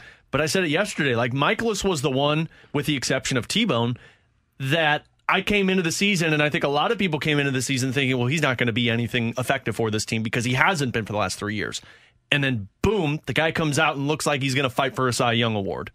Can I give you guys a name that might be the pitcher that they add, by the way? Oh, boy. It ain't sexy. I'm not going to pretend that it is. But let's go over to the Oakland A's. If it's Frankie Montas, just keep your mouth shut. He's started 12 games for them. He's thrown 66 innings so far this year, this gentleman. Because nobody else can start games for him. He's got a 2.3 ERA. Now, he doesn't walk anybody. That's good. He also doesn't strike out anybody. That's not ideal. He gets a ton of ground balls. He's at a 51% ground ball rate so far this year. Opposing hitters are batting .214 against them. And like I said, doesn't walk anybody, so their on-base percentage is only .265 against this player this year. But he's 28 years old. He's never really had any sort of success in his career before this year. He previously had a 5.8 ERA in his major league career. I'll pass. Yeah, I'll pass. His name's Paul Blackburn. Yeah, we'll stay away from that. He was a former first-round pick by the Chicago Cubs back in 2012. And this is the first time that he's really had any sort of sustained success. I think this guy might actually be worth a look. I wouldn't trade much for him because, like I said, there's really no track record of him having this kind of success before. But if the Cardinals think that it's going to be longer than anticipated with Steven Matz and they do want to plug somebody into that fifth spot, somebody like this could actually make some sense for them if they could buy low on him. BK, once again, scraping the bottom of the barrel for acquisitions, not looking for the big-time names. I mean, it's the Cardinals. You want me to be realistic or you want me to be exciting? I want you to be exciting. Coming up in 10 minutes, we'll talk to you about Jeff Albert, who's been super exciting for the Cardinals this year. Exciting. But next, let's dive into the junk drawer here on 101 ESPN. Let's open it up. The junk drawer with BK and Ferrario. Brought to you by Together Credit Union. Pay yourself with every purchase. Open an Achieve It checking account today.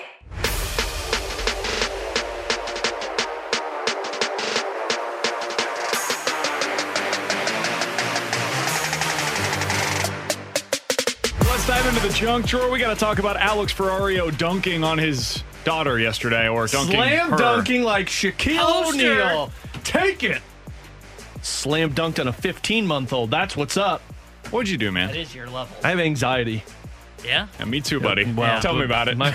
Mine's with a child. So last Friday, we started swim lessons with Adelaide. And mind you, she's 15 months old. But like they say that, around this time is when you put her in the water and try and get her used to being dunked so that they can start to learn everything that goes into swim lessons. And so I took her to the swim lesson class, and I already had anxiety because it's like, I don't know what I'm doing in this. Like, we joined mid-season of the lessons for this swim class. And so took her into the pool. We started the class, and they do like you're walking around in motion just to get them used to the water and smacking it around. And she was okay, but then we get to the point where everyone starts dunking their kids, and there were 4 other parents with us. And again, these guys might have already been in the classes, so they knew what they were going through. I just jumped mid, and all of a sudden they're like, "Okay, now dunk her." I'm like, "What?" And everyone around me just literally picked up their child, who was somewhere between 8 months and 15 years old, and just dunked them in the water, face first. And I'm looking around and going, no. And so they do these little warm-ups where you swish them around and then you dunk them on 3. And the first time I dunked my daughter to about the shoulders. Second time I dunked my daughter to about the chin. And the teacher finally looked over at me and just kind of gave me the hey, stop effing around. Eyes. And I'm like, all right, fine. And so the third time I literally dunked my child in the water. And I felt awful. I felt like I just abused my child. Now, she came up and was laughing and having a great time, but I hated it so much. And so now I have more anxiety because I don't want to go back to this. I was going to say, don't you have to do this again? I got to do it every Friday for the next 8 weeks. And I told Katie last night, I said, I'm not going to sleep tonight because I have anxiety again tomorrow. Why are you afraid of it, though? I don't know. Because that's part of you've got to allow, it's the thing with kids. Man, I'm not a parent. I was going to say dad lessons with BK right now. Let's go. From what I understand. You need dating advice for me, too? Oh, wait, no, you're married. Did you do a lot of swiping left on the stabbing wagon and the station wagon over the weekend? Whoa, careful there. That's what it's called. It's you got to let the kid touch the stove to be able to find out that it's too hot to be able to touch it again, right? That whole idea. Or I just make sure that they don't touch the oven, but go on. Well, It's the stove. Totally different. So you're going to say, like, when you have your kid, you're going to take your kid's hand and put it on the oven and say, no, but do you that gotta, again. You got to allow them to make their mistakes. Or in this instance, you got to dump them in the pool. You got to throw them in the pool and find out if they sink or swim. I have to forcibly... If they swink, you go get them. I have to forcibly approach the drowning my child? Yeah. No, you're not holding her down there. It's just a dunk. Bring her right back up. Well, that's the thing, though. And, like, apparently, so my sister did this like a baptism. Well, no, the baptisms usually they just pour water on the top of their heads, not fully in. Oh, it depends which. I guess that's true. That's true. So my sister did this though with my nieces, and apparently, like part of the class is like you're supposed to blow in their face when you put them under, so they hold their breath. So like when you blow into the little kid's face, they're like, and then you dunk them. Yeah, I wasn't told that. And so, like, I didn't see anybody blowing in their kids' faces, but I was legitimately just dunking my daughter, eyes open, water up the nose, in the mouth, child. So I have no idea if I'm doing this right. She looked like she had a fun time. How long are the 30 minutes. Lessons? 30 minutes. No, weeks. Oh, it's so you re-up every 4 weeks. So it's once a month or 4 times a month, and then you re-up at the end of the month for the next month. And Katie wants to do 2 months of it, and I'm like, yeah, I'm okay, because like we have a pool in our backyard, and so we're gonna take her swimming, and I want her to not be afraid of the water. Peloton money though. Chill. It's in an above ground pool in High Ridge, and we bought the house with it. It's not like I installed an in-ground pool, but like I don't want her to be afraid of an outdoor kitchen here within the next couple of weeks. My big expense was I just bought an Ethernet cable, so see where we're living here.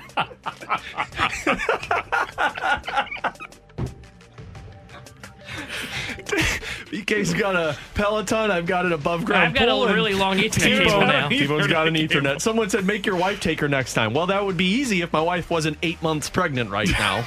So I'm the fall guy with that.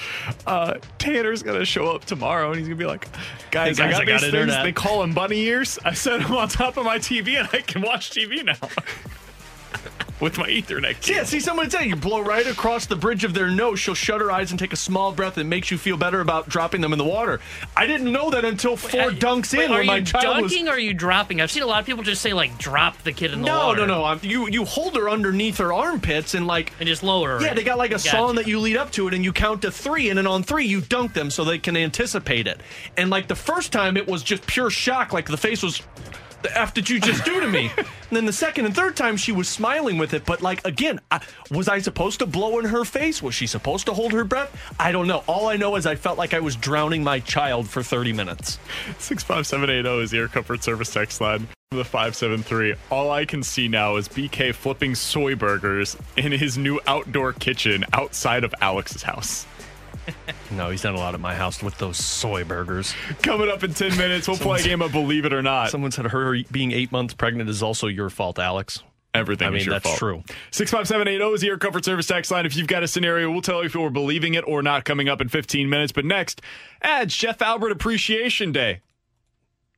That's a bad idea, man. We'll do it next year on 101 ESPN. We're right back to the BK and Ferrario podcast, presented by Dobbs Tire and Auto Centers on 101 ESPN.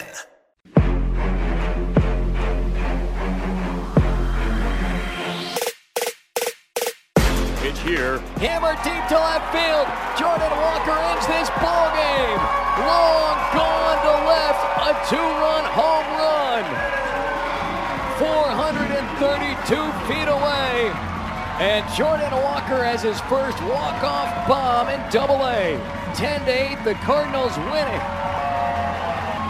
109 off the bat, 432. It cleared everything in left field. Jeff Albert is a bit of a punching bag here in St. Louis, but we're going to give him his credit today here on BK and Ferrario. Alongside Alex Ferrario and Tanner Hendrickson, I'm Brandon Kiley. That's what it sounded like last night as Jordan Walker, one of the top prospects in all of baseball, and probably right now, he's not necessarily rated this way, but probably the top prospect in the Cardinals system.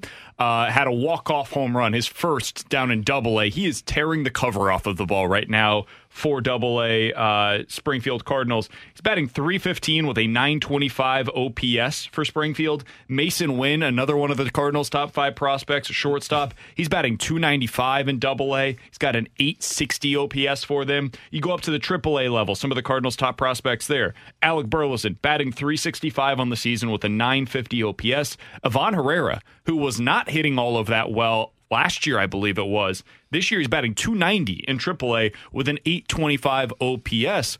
All of the Cardinals' top prospects, and that's not even to speak of their reclamation project in Moises Gomez, who's batting .330 right now in AA with a .1200 Randy Arozarena OPS. Okay.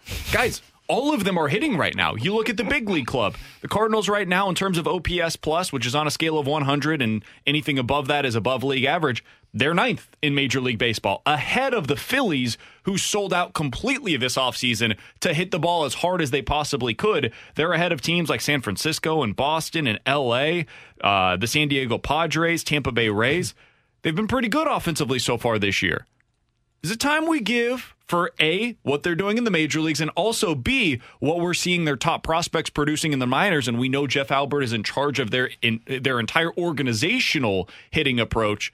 Is it time to give him the credit for the amount of success that we are watching some of these prospects having right now? Yes and no, and welcome to Sitting on the Fence. We haven't done this in a while on BK and Ferrario, but yes, you deserve to give credit to him because this is the hitting approach throughout their organization, specifically in the minor leagues. And look at the success. It doesn't even bring into conversation to Brendan Donovan, who came out of nowhere and was hitting for you. But on the flip side of that, when things are going south, we don't put blame on Jeff Albert. And I never know how to approach the hitting coach side of things, because it's like when they're hitting well, you go to the hitting coach. When they're not hitting well, you go to the hitting coach, or then you try and take it away from the hitting coach. And the most recent example I can come up with is when we talked to Eduardo Perez a couple of weeks ago. He was a hitting coach, and he said, yes, the preparation and the mental work comes from the hitting coach side, but at the end of the day, those players have to go out and put it to work. They have to showcase what they've been working for off the field.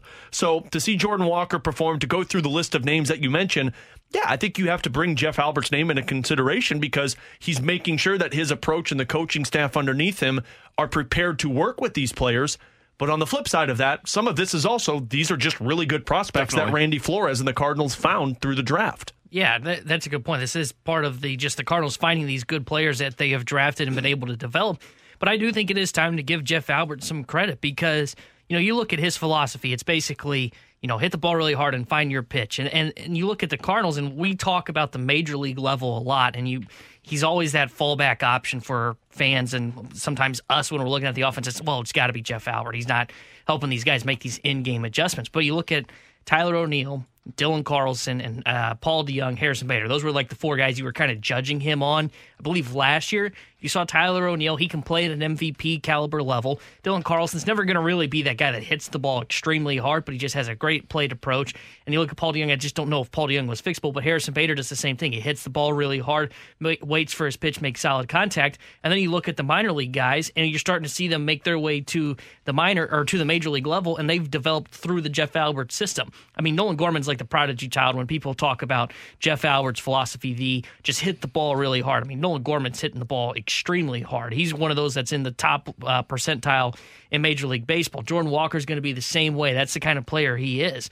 But the one that goes under the radar that we talk about, and you brought this up in the office before the show, BK, is that get the pitch that you want to hit. And if you don't get it, then don't swing at it. Don't chase.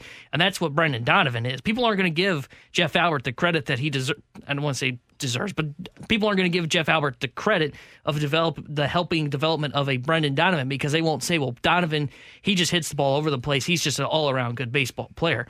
But part of that is because Donovan is looking for that one pitch that he wants to attack. And if he doesn't get it, Donovan's not going to chase. Donovan's more than willing to walk and get on base. And you're kind of seeing a guy like Tommy Edman kind of develop that. What was the one thing that we had the one critique we had of Tommy Edman coming in the year and as a leadoff hitter? It was he didn't walk enough. He's raised his walk rate this season. He's learning the approach of, okay, if I don't see the pitch that I'm looking for, I'm not going to chase. I'm not going to swing at it. And does that mean maybe I may go down on strikes? Sure, but it may also lead to me increasing my walk rate and getting on base at a higher clip. And you're seeing that across the system for the Cardinals with guys like Brendan Donovan, Juan Yepez, who has a very good plate approach. And you're also seeing that he just hit the ball extremely hard, get that barrel percentage launch angle, and Nolan Gorman and Jordan Walker. 65780 is the Air Comfort Service X line from the 636. BK, calm down. The Cardinals don't have a murderer's row lineup right now. Jeff Albert sucks. No one exceeds expectations under his coaching, just like you don't exceed expectations hosting a radio show. Whoa. Believe it. Text line hasn't changed since I was gone. Yeah, it's still the same, actually buddy. gotten worse. Oh, my. Listen, I'm not trying to pretend that Jeff Albert is like this godsend of a coach. But I think his philosophy is pretty simple. Like Katie Woo's explained this to us after she's talked with Jeff Albert. We've heard him explain it. We've talked to Ollie Marmol about it. Like, his hitting philosophy is very simple, and this is the organizational philosophy. I was reading something with Tiger Peterson, Jock Peterson's brother, who's a hitting coach for the Cardinals down in the minor leagues. Name's Tiger? It's Tiger, Tyger. That's amazing. And he talked, I think it was with Baseball America, about kind of what their organizational philosophy is. And he rehashed what we've talked about. You find a good pitch to hit, and you hit it as hard as you can. And that sounds so simple, but guys, that's what it's supposed to be. Hitting is not supposed to be you're going up there and you've got all of these million different thoughts that go through your head. And of course, there's more to it. Like they'll think about, okay, what is this guy's arsenal? What's the spin rate that he's got? What of that arsenal is something that I can take advantage of? And where is that when it crosses the plate? And all of these different things go into it, and your mechanics and all of these different things. But at its core, the philosophy is very simple. Find your pitch to hit and hit it hard. And the Cardinals are doing a really good job of that right now, both at the major league level, which is what he's working with on a day-to-day basis, but also with the guys that they have hired to be within their minor league system to make sure they get the most out of whomever it is, whether it's a top prospect like they had with Nolan Gorman or an under-the-radar guy that just seems to latch on and it works for him, like a Brendan Donovan, or maybe somebody who was in somebody else's minor league system that comes over and over the years they start to develop, like a Juan Yepez. And now you see it happening again. And if it happens at multiple levels with multiple different players, I've got to start paying attention to it. Because Jordan Walker, what he's doing right now, maybe this was just going to happen no matter what because he's an otherworldly gifted athlete. That's possible. But what he's doing right now is amazing. Mason Wynn was a pitcher like 2 years ago, man. And he's hitting 300 right now down in the minor leagues. And there were legit questions about whether or not his bat would come around. I've got to give some credit to the hitting staff. Whether you want to give that to Albert or the guys that are in the minor leagues, I don't care, honestly. But there's got to be some credit that is given to them. And then you look at a Moises Gomez, for example. The Cardinals fixed him. I don't know how. I don't know exactly what they did. I'd be interested in reading some pieces about that. But there was something that changed for him from the time where he was basically let walk by the Tampa Bay Rays organization to where he is today, where he leads, I think, the minor leagues in home runs again. You look at what's happening with Alec Burleson. That's a really good job by the Cardinals' minor league development system to get him to where he is. Ivan Herrera was really struggling at the plate. Now he's fixed that, and he looks really good. So I'm going to give credit where it's due to their organizational philosophy at the plate because it's clearly working for them right now. I really like this text from the 314. It says, I look at Jeff Albert as a college football coach. You can't judge the system until you find guys that fits the batting approach. I like that. I mean, I think that when you look at the guys, in some of them, yes, top prospects, but also guys like Brendan Donovan, Juan Yepez, even for a little bit of Tommy Edman, like you find guys that match the way that you want to approach the system. And maybe that's why some guys didn't work for the Cardinals that work elsewhere. I know everyone goes back to Randy Arozarena.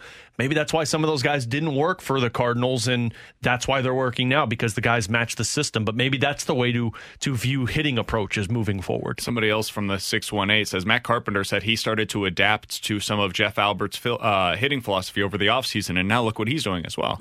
That's the other thing is I think as you get, and we've talked about this before, as you get more of these guys that are younger, that are willing to accept some of those philosophical shifts that have happened, not just in the Cardinals, but this is happening across all of baseball. I think the Giants have 7 hitting coaches on their staff right now, or guys that work with the hitting instruction. Overachieving. Because they want different people to work with different types of learning capabilities.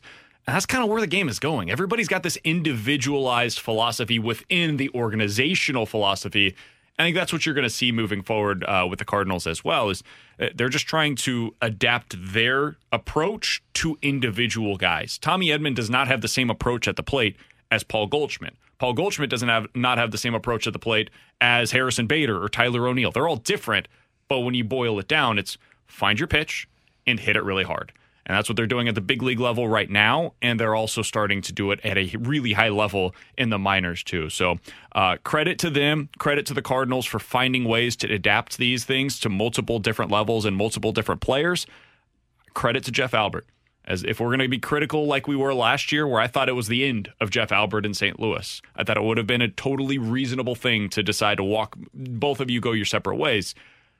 I also have to give him credit when it seems like what he's doing is working. In 15 minutes, we're going to talk to a former NHL assistant GM. What is this time of year like for the front office of the St. Louis Blues? What kinds of possible transactions are they talking about within the organization? What are they preparing for? We'll talk to Chris Gear about that coming up at 1:30. Believe it or not, though, is coming up next year on 101 ESPN. We're right back to the BK and Ferrario podcast, presented by Dobbs Tire and Auto Centers on 101 ESPN. Look at what's happened to me. I can't believe it myself. Suddenly I'm up on top of the world. I'm not going to lie, guys. I had to listen to the song this morning. I forgot the lyrics in the station wagon. Believe it or not, I'm walking on air. I never thought I could feel so free. What just happened there? Dude, I think I like to... The voice popped there a little bit towards the end. I'm still dealing with something from when a I lot had of drinking for him on the on the trip down Kool-Aid, to I heard. I didn't. Not a lot of alcohol. 65780 is the Air Comfort Service X line. From the 636, believe it or not, BK secretly likes all the food and drink stuff that he claims not to like on the air. What are they referencing here? You're talking about like juices and stuff? Because I actually do like that. Otherwise, I wouldn't. Does eat a lot of soy. He put soy milk in his coffee at the Blues game. No, it was oat milk. Oh, that's totally even different. Worse. No, wasn't it soy milk? Yeah, it was soy milk. 65780 is your Comfort Service X line. They don't have oat milk at the Blues games. I can promise you that. Because nobody drinks it other than you. Believe it or not. Oh, T-Bone. Just saw this storyline, Alex. Elliot Friedman, according to a Nashville sports radio station, 102.5 The Game. Apparently, Elliot Friedman told them that it's going to be a, quote, wild NHL offseason with plenty of trades coming league-wide, end quote. Do you think that the Blues will be a part of that with a significant trade? Believe it or not. I believe it. I think a lot of teams are going to be trying to make moves and make decisions regarding where they're at in the divisions and things like that. Arizona, they're going to try and take advantage of a draft either this year or next year. Some other teams, Boston might not be able to get Pastrnak locked up. Calgary, who knows what happens with Johnny Gaudreau. I saw a report earlier that said Gaudreau's looking for a 8-year deal worth about $10.5 million per year. That's going to take them out of the Matthew Tkachuk running if you lock up Johnny Gaudreau. So I'm going to believe this. I think some type of trade takes place for the Blues, and I think it's going to be a significant one. I'll believe this as well. I can see the Blues making a trade in the offseason, whether it be something for a Chychrun or a Tkachuk, or honestly, I could even see them getting involved. Maybe it's a hockey deal. Maybe it is they do move Vladimir Tarasenko, and they get a salary back in return just in that slot, or they just move him to get some assets in return, and then it goes into making another big trade in the offseason. So I would not be stunned to see the Blues involved in making some trades and being involved in this kind of carousel of the NHL offseason. I'm calling out our guy, David Pagnotta. Oh, I think he's wrong. He's easy to get on. I like David Pagnotta. I think he does really good work. I think he's wrong about what it's going to take to acquire Jacob Chychrun. I mentioned earlier today when we talked to him, a first Perunovic and Ivan Barbashev, which is a pretty darn good package. Maybe you have to include another pick in there or something. I think that's the kind of deal that you're going to be looking at. I don't know if it's a Matthew Tkachuk. I don't think it's going to be a David Pastrnak. I do think that what you're going to see is a Jacob Chychrun or somebody equivalent to that ends up coming to the Blues, because they're not going to pay the price that it's going to require to sign one of the top left-handed defensemen. It's overpaying for an above-average player. 65780 is the Air Comfort Service X line for Believe It or Not. From the 636, believe it or not, Ollie Marmol is the perfect fit for the Cardinals, and he will be the Cardinals manager for over a decade. Damn. Decade. Going a decade after half of a season. How many managers do you guys think have been with their current teams for at least a decade? Any guesses? I want to say Roberts and Cora. I don't know if it's been Cora, a decade. no, because he got brought back. Roberts was 2015 is when he was hired. Is Kevin about Cash Cash? there? Yeah. I don't think He was hired in 2014. I don't know if there's any. I would say there might not be any. I don't think There's one. Aaron Boone? Terry Francona, hired in 2012. He's still there? So this is his 10th year in Cleveland. Aaron Boone was 2017. The longest tenured current National League manager is? Cora? Well, you just said Francona. Is it Brian Price? It is Craig Counsell. Oh, Craig wasn't Counsell has been Central. with that makes the sense. Milwaukee Brewers since 2015. Other than that, it's Don Mattingly with the Marlins, Dave Roberts with the Dodgers, and Brian Snitker with the Braves. How All long have been with their team for about 5-6 years. How long has Price been there? Price, you talking about who? Brian Wait, Price what's isn't the- with Cincinnati anymore. No, sorry, not Brian Price. David Bell. That's who I meant to say. 2018. Yeah, I was going to say, only 3 years. Wow, or 4 I feel like years. he's been there a lot longer than No, that. because didn't he go when Matheny went? Right after around that the same season? time. Mhm. Yeah, so I bring that up to answer this question. Like, I do think that Ollie Marmol is a tremendous manager. I think he's been really good so far for the Cardinals. I think he's a great fit, and also he's really young. So do I think he's got the chance to be able to be here long term? Yeah. It just doesn't happen in baseball. So the overwhelming likelihood is that he is not here for the next decade. So I'm not going to believe it, but not because I think he's a poor manager. It just don't tough. last that long as a manager typically in one spot. Yeah, I'm not going to believe it either, just because, like you mentioned, there's only one guy that's done it so far. And honestly, Francona has been viewed as a guy that could have potentially been on the hot seat the last couple of years. So, no, I'm not going to believe it. And it's not anything against Ollie. I think it's really hard to coach a team for a decade. I bet across all the sports, there's probably only, 5 guys that have been with their current team for a decade? Like Mike Tomlin would fit into that category. Bill Belichick. John Harbaugh. But then, like the NHL, I don't think anybody's been with their team for a decade. The NBA, Steve Kerr's getting close to that, but I don't think he's there. I actually think Popovich I'm might going be to the only believe this one.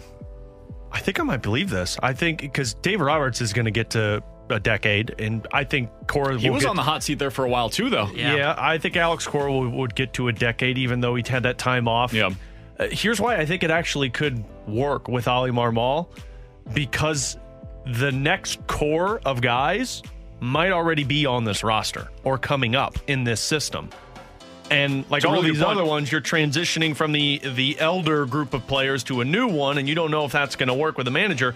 This voice from Ollie Marmol is going to be there when the Jordan Walkers and the Mason Winns come up. They're going to be there with these young pitching prospects and things like that. I actually think he might be one in the NL Central that lasts. Last one here. Believe it or not, guys, Albert Pujols will hit 700 home runs this year.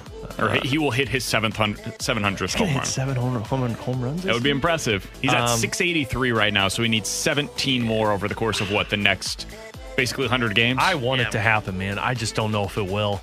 He's dropped off a little bit here, and if you're only having success against lefties, and now you've got all of these bench options, I want to believe this, but I think I'm going to have to say no. I'm not going to believe it. Yeah, I can't see him getting to 700 this year. I'm with Alex. I wish we would get to witness it back here in St. Louis. I just can't see it happening. I'm not going to believe this. The funny thing is he's still hitting the ball really hard. Like some of his foul balls that he's hitting this year, I know it's a weird stat and BT makes fun of it with the FIP on the fast lane. He's hit some really hard foul balls. I'm not believing this. I do think he gets to 15 on the season. That would be 11 more, though, and that's not enough to be able to get him to 700. So I'm not believing that he gets to 700 with the Cardinals this year. Coming up in about 15 minutes, we're hitting the BK and Ferrario rewind with what we saw last night from Jack Flaherty, and Tanner made a comparison between the Cardinals and a former World Series team. If Jack gets back to form, we'll tell you who that is coming up at 1:45. But next, Chris Gear is a former NHL assistant general manager. He's going to join us, talk about what this time of year is like for a front office and what the Blues should be expecting to do this offseason. Chris Gear next on 101 ESPN. We're right back to the BK and Ferrario podcast, presented by Dobbs Tire and Auto Centers on 101 ESPN.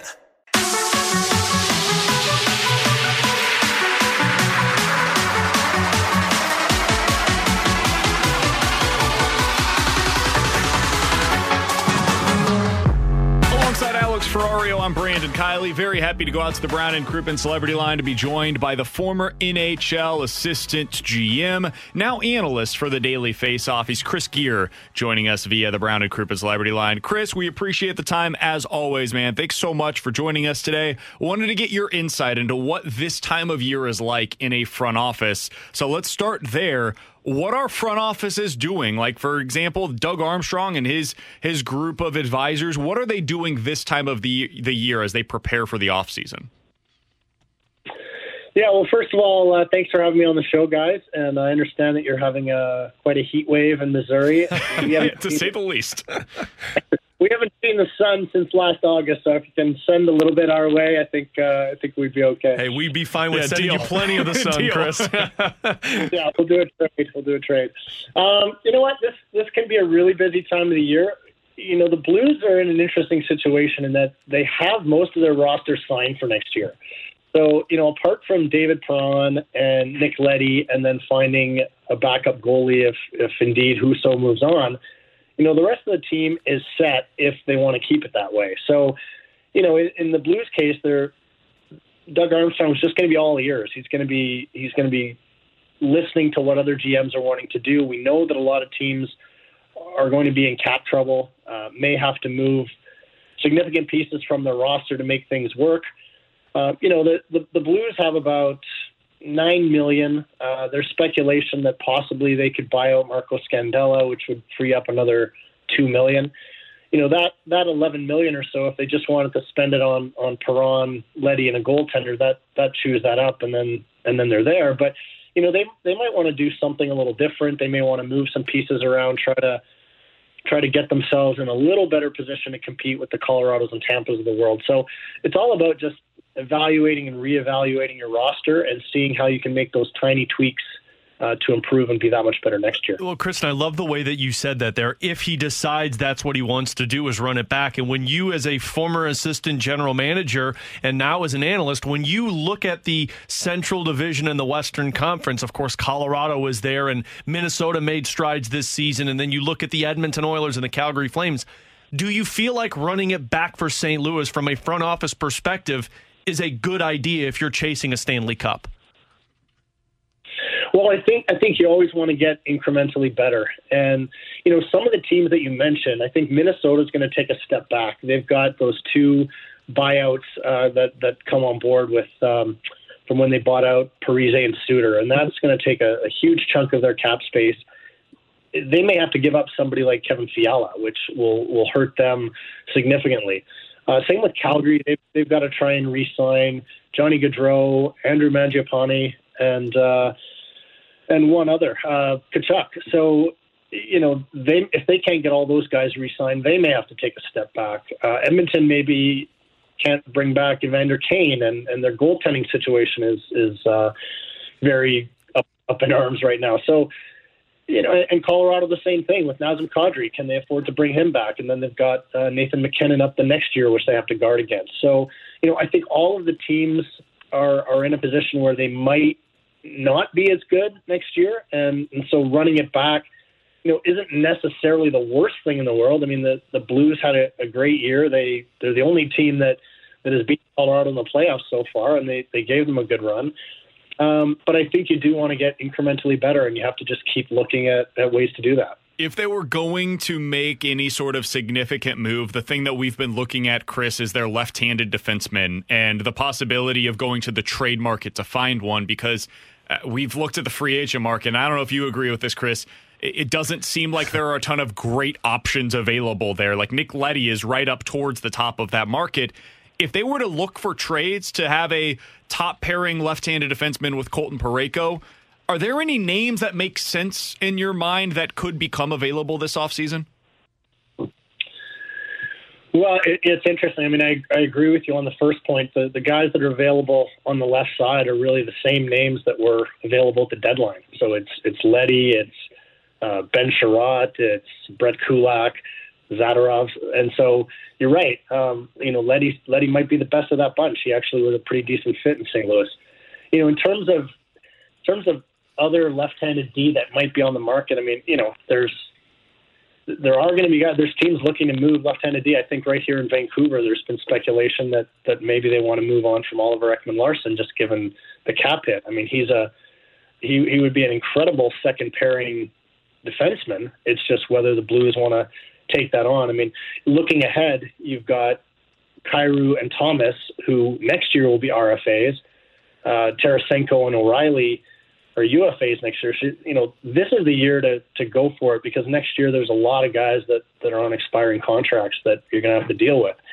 So, I think taking on another significant contract might not be the way to go. So if you can trade for a guy that's maybe got just 1 year left on his deal and give up some assets to do that, then I think you do that. I haven't explored that trade market precisely enough to give you a couple other names, but that is definitely something they should be exploring. Chris, the one thing in St. Louis that Doug Armstrong spoke about at the end of the season with his media exit interviews was talking about trying to find an identity for the fourth line. And, we've speculated of names and things like that, of internally or going to the free agent market. But big picture from a front office mindset, what's the approach in trying to reshape a fourth line in an offseason? Well, you definitely want a fourth line with an identity. And, there are a lot of guys out there. If you look at the UFA market, guys like Tyler Mott or, I'm trying to think of Colin Blackwell, maybe the guys that won't break the bank, that will, give you that aggressive forecheck. They'll give you some hitting. They'll give you some pesky play. They're difficult to play against, and I think that's what you want in a fourth line. You want your first three lines to have a little bit more freedom to be creative and to try to score the goals, and you want a fourth line that's just going to make life miserable for the opposition. And so, trying to find those guys, whether it's on the UFA market or whether it's through trade. But for me, the key thing with a fourth line is to keep the cost down, because that allows you to spend more on the stars and maybe on that left D spot, right? So if I wouldn't want to spend any more than about $1.5 million on anybody on the fourth line. And I think if you follow that strategy of sort of that salary range and those characteristics of a player, then that's how you can get a fourth line that really works well for you. Chris Gear, former NHL assistant general manager, joining us here on BK and Ferrario. You can now find his work over at the Daily Faceoff, where he breaks down the league's offseason in particular. Chris, I did want to ask you mentioned David Perron as one of the free agents that they have to deal with this offseason, and he's coming off of a deal that was, a bargain, honestly, for the Blues. 4 years, and over those 4 years, he played in 251 games and had 221 points, and he was tremendous in the playoffs as well. When you're dealing with a contract negotiation like this, with a player who has never signed a contract anywhere but in St. Louis under his own volition, what is this like? Like, how do these negotiations tend to go? And what do you think that he's probably going to be expecting this offseason? That's a really interesting one, because, you're right. He's got some loyalty to St. Louis. He's only ever signed there. And so there's got to be an assumption on the Blues' part that he wants to be there, and that's some leverage on their part. His agent Alan Walsh isn't going to give anybody any deals. He's 34 years old. If it was a 1 year deal, it's a no-brainer. You've got the cap space. You give him the 1 year deal. You figure it out. If he wants to go 2 or 3 or 4 years, that's when it becomes difficult, because at some point there's going to be a drop-off in Perron's game. We haven't seen it yet. He's actually surprised people with how consistent he's been over the last several years. But at some point you have to figure it in a regression to his game. And so you can't extend term with the kind of money that he'd be due for, say, a 1 or a 2 year deal. If they extend some term to him, I don't see why the number would be, too far above where he is now, frankly. But if he's on a 1 or 2 year deal, sure, I could see someone giving him, $7 million or something just because of his production and his playoff utility. I mean, he's obviously a beast in the playoffs. So it's going to be a challenging one, depending on the term. Chris, final one from me, and this is just more because St. Louis is going to be talking about this until it actually happens. The Matthew Tkachuk saga. You mentioned Johnny Gaudreau and the interesting offseason for Calgary. How realistic do you think it is that Matthew Tkachuk could be traded this offseason? I think it all depends on Johnny Gaudreau. Tkachuk is an RFA, so Calgary controls his rights. So if they can't get anywhere with Gaudreau and he's leaving, then they're going to keep Matthew Tkachuk. If they get something done with Johnny that they're happy with, and also with Mangiapane, it's possible that they decide to move on from Tkachuk and get some good pieces back for him. So I think we'll know that before the 13th how that's gone with Gaudreau. Apparently they've had lots of discussion with Gaudreau, so. I just think it depends on that situation. Yeah. He's Chris Gear, former NHL assistant GM. We always appreciate him joining us here on the show. You should follow him on Twitter as well, at VanGearMan, VanGearMan on Twitter. Chris, thanks so much for the time, man. We appreciate it as always. Enjoy yourself up there, and hopefully we can send some of this sunshine your way. Perfect. Thanks so much, guys. Take care. Thanks, absolutely. Chris. Same to you. That's Chris Gear joining us here on 101 ESPN. He mentioned once again the possibility early on in that interview, Alex, of the Blues buying out Marco Scandella. I know, 10,000-foot view of this Blues offseason, people nationally will be talking about that. Well, yeah, because it opens up $2.5 million to give them more ways to explore. And just in a vacuum, it makes sense. He's a guy that doesn't have a clear and obvious role for this team because you have Nico Mikkel as your third-pairing left-handed defenseman. You've got Calle Rosen as a depth defenseman, and you've got Scott Perunovich, and then you're trying to sign somebody to be that top pairing. I was going to say, it only makes sense if you can either get Nick Leddy back for a reasonable cost or you can acquire somebody. Absolutely. In that scenario, it makes sense to do this. I continue to wonder, is that a move that Doug Armstrong would actually make? Because he's never done it. I just think there's going to be a team that's got to get close to the salary cap floor that's going to have to take on some type of salary. And at that point, you look at it and say, okay, well, here's a veteran who's got 2 years left on his contract, plays well when he's available and he's healthy. He could add something to a locker room that's full of younger players. I'm thinking of a Buffalo Sabres team, and I don't know if you'd even agree to go back to Buffalo because he does have a modified no trade clause. But before you go in, the only way I think you explore buying out is if you know that Perron's going to cost you too much. You got to sign a backup goaltender. You can't get a Chychrun or a Travis Sanheim, and Nick Leddy wants $5.5 million, and there's no other route to go. But Doug Armstrong has always been in the mindset of, rather than me pay a guy to go play somewhere else, I'll trade him to get an asset, or he stays on my team and we get the best quality out of him. Last thing, somebody on the text line asked the question that I was going to ask you from the 618. So should Blues fans be hoping that Calgary can keep Gaudreau or will let him walk? Which one helps them get Matthew Tkachuk? I would say you got to pray that Calgary signs him to a massive deal, because if they don't, they will throw everything at Matthew Tkachuk. And I'm talking 10-year, $11 million because you can't lose two 100-plus point scorers. So I think if you're a Blues fan, you need Calgary to re-sign Johnny Gaudreau. So send Johnny some tweets and fruit baskets to tell him to stay in Calgary. If you missed anything from today's show, be sure to check it out on the podcast page, 101ESPN.com, the free 101 ESPN app. It's all presented by Dobbs Tire and Auto Centers. Great interview earlier today with David Pagnotta talking about the Blues offseason. And then, of course, if you missed anything with Chris Gear, that one is worth your time, in my opinion, as well. Coming up next, we'll hit the BK and Ferrario Rewind with a comparison for this Cardinals team that Teener made earlier today. I'll tell you who that is next year on 101 ESPN. We're right back to the BK and Ferrario podcast, presented by Dobbs Tire and Auto Centers on 101 ESPN.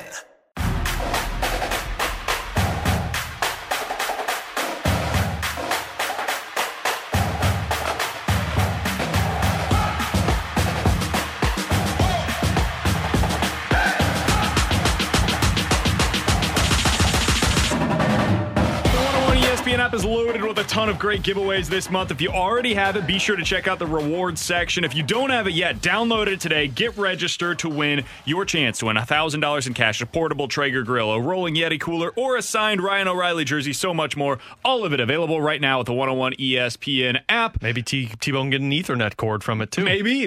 Who knows? There's so much available to you over there. You spend the money already. So be sure to sign up. Help us beat the Rizzuto Show on 105.7 The Point. It's all part of App Madness. For Alex Ferrari, Ferrario. And Tanner Hendrickson, I'm Brandon Kiley. Huge thanks to all of you for listening today. It's great to have Tanner back in the studio with us. We'll be back tomorrow at 11 with Charlie Lindgren joining the show. Excuse me, we'll be back tomorrow at 10:30. Charlie Lindgren will join the show for an extended edition of BK and Ferrario here on 101 ESPN. Chill. It's in an above-ground pool in High Ridge, and we bought the house with it. It's not like I installed an in-ground pool. But I don't want her to be afraid of an outdoor kitchen here within the next couple of weeks. My big expense was I just bought an Ethernet cable, so see what we're living here. You've been listening to the BK and Ferrario podcast, presented by Dobbs Tire and Auto Centers on 101 ESPN.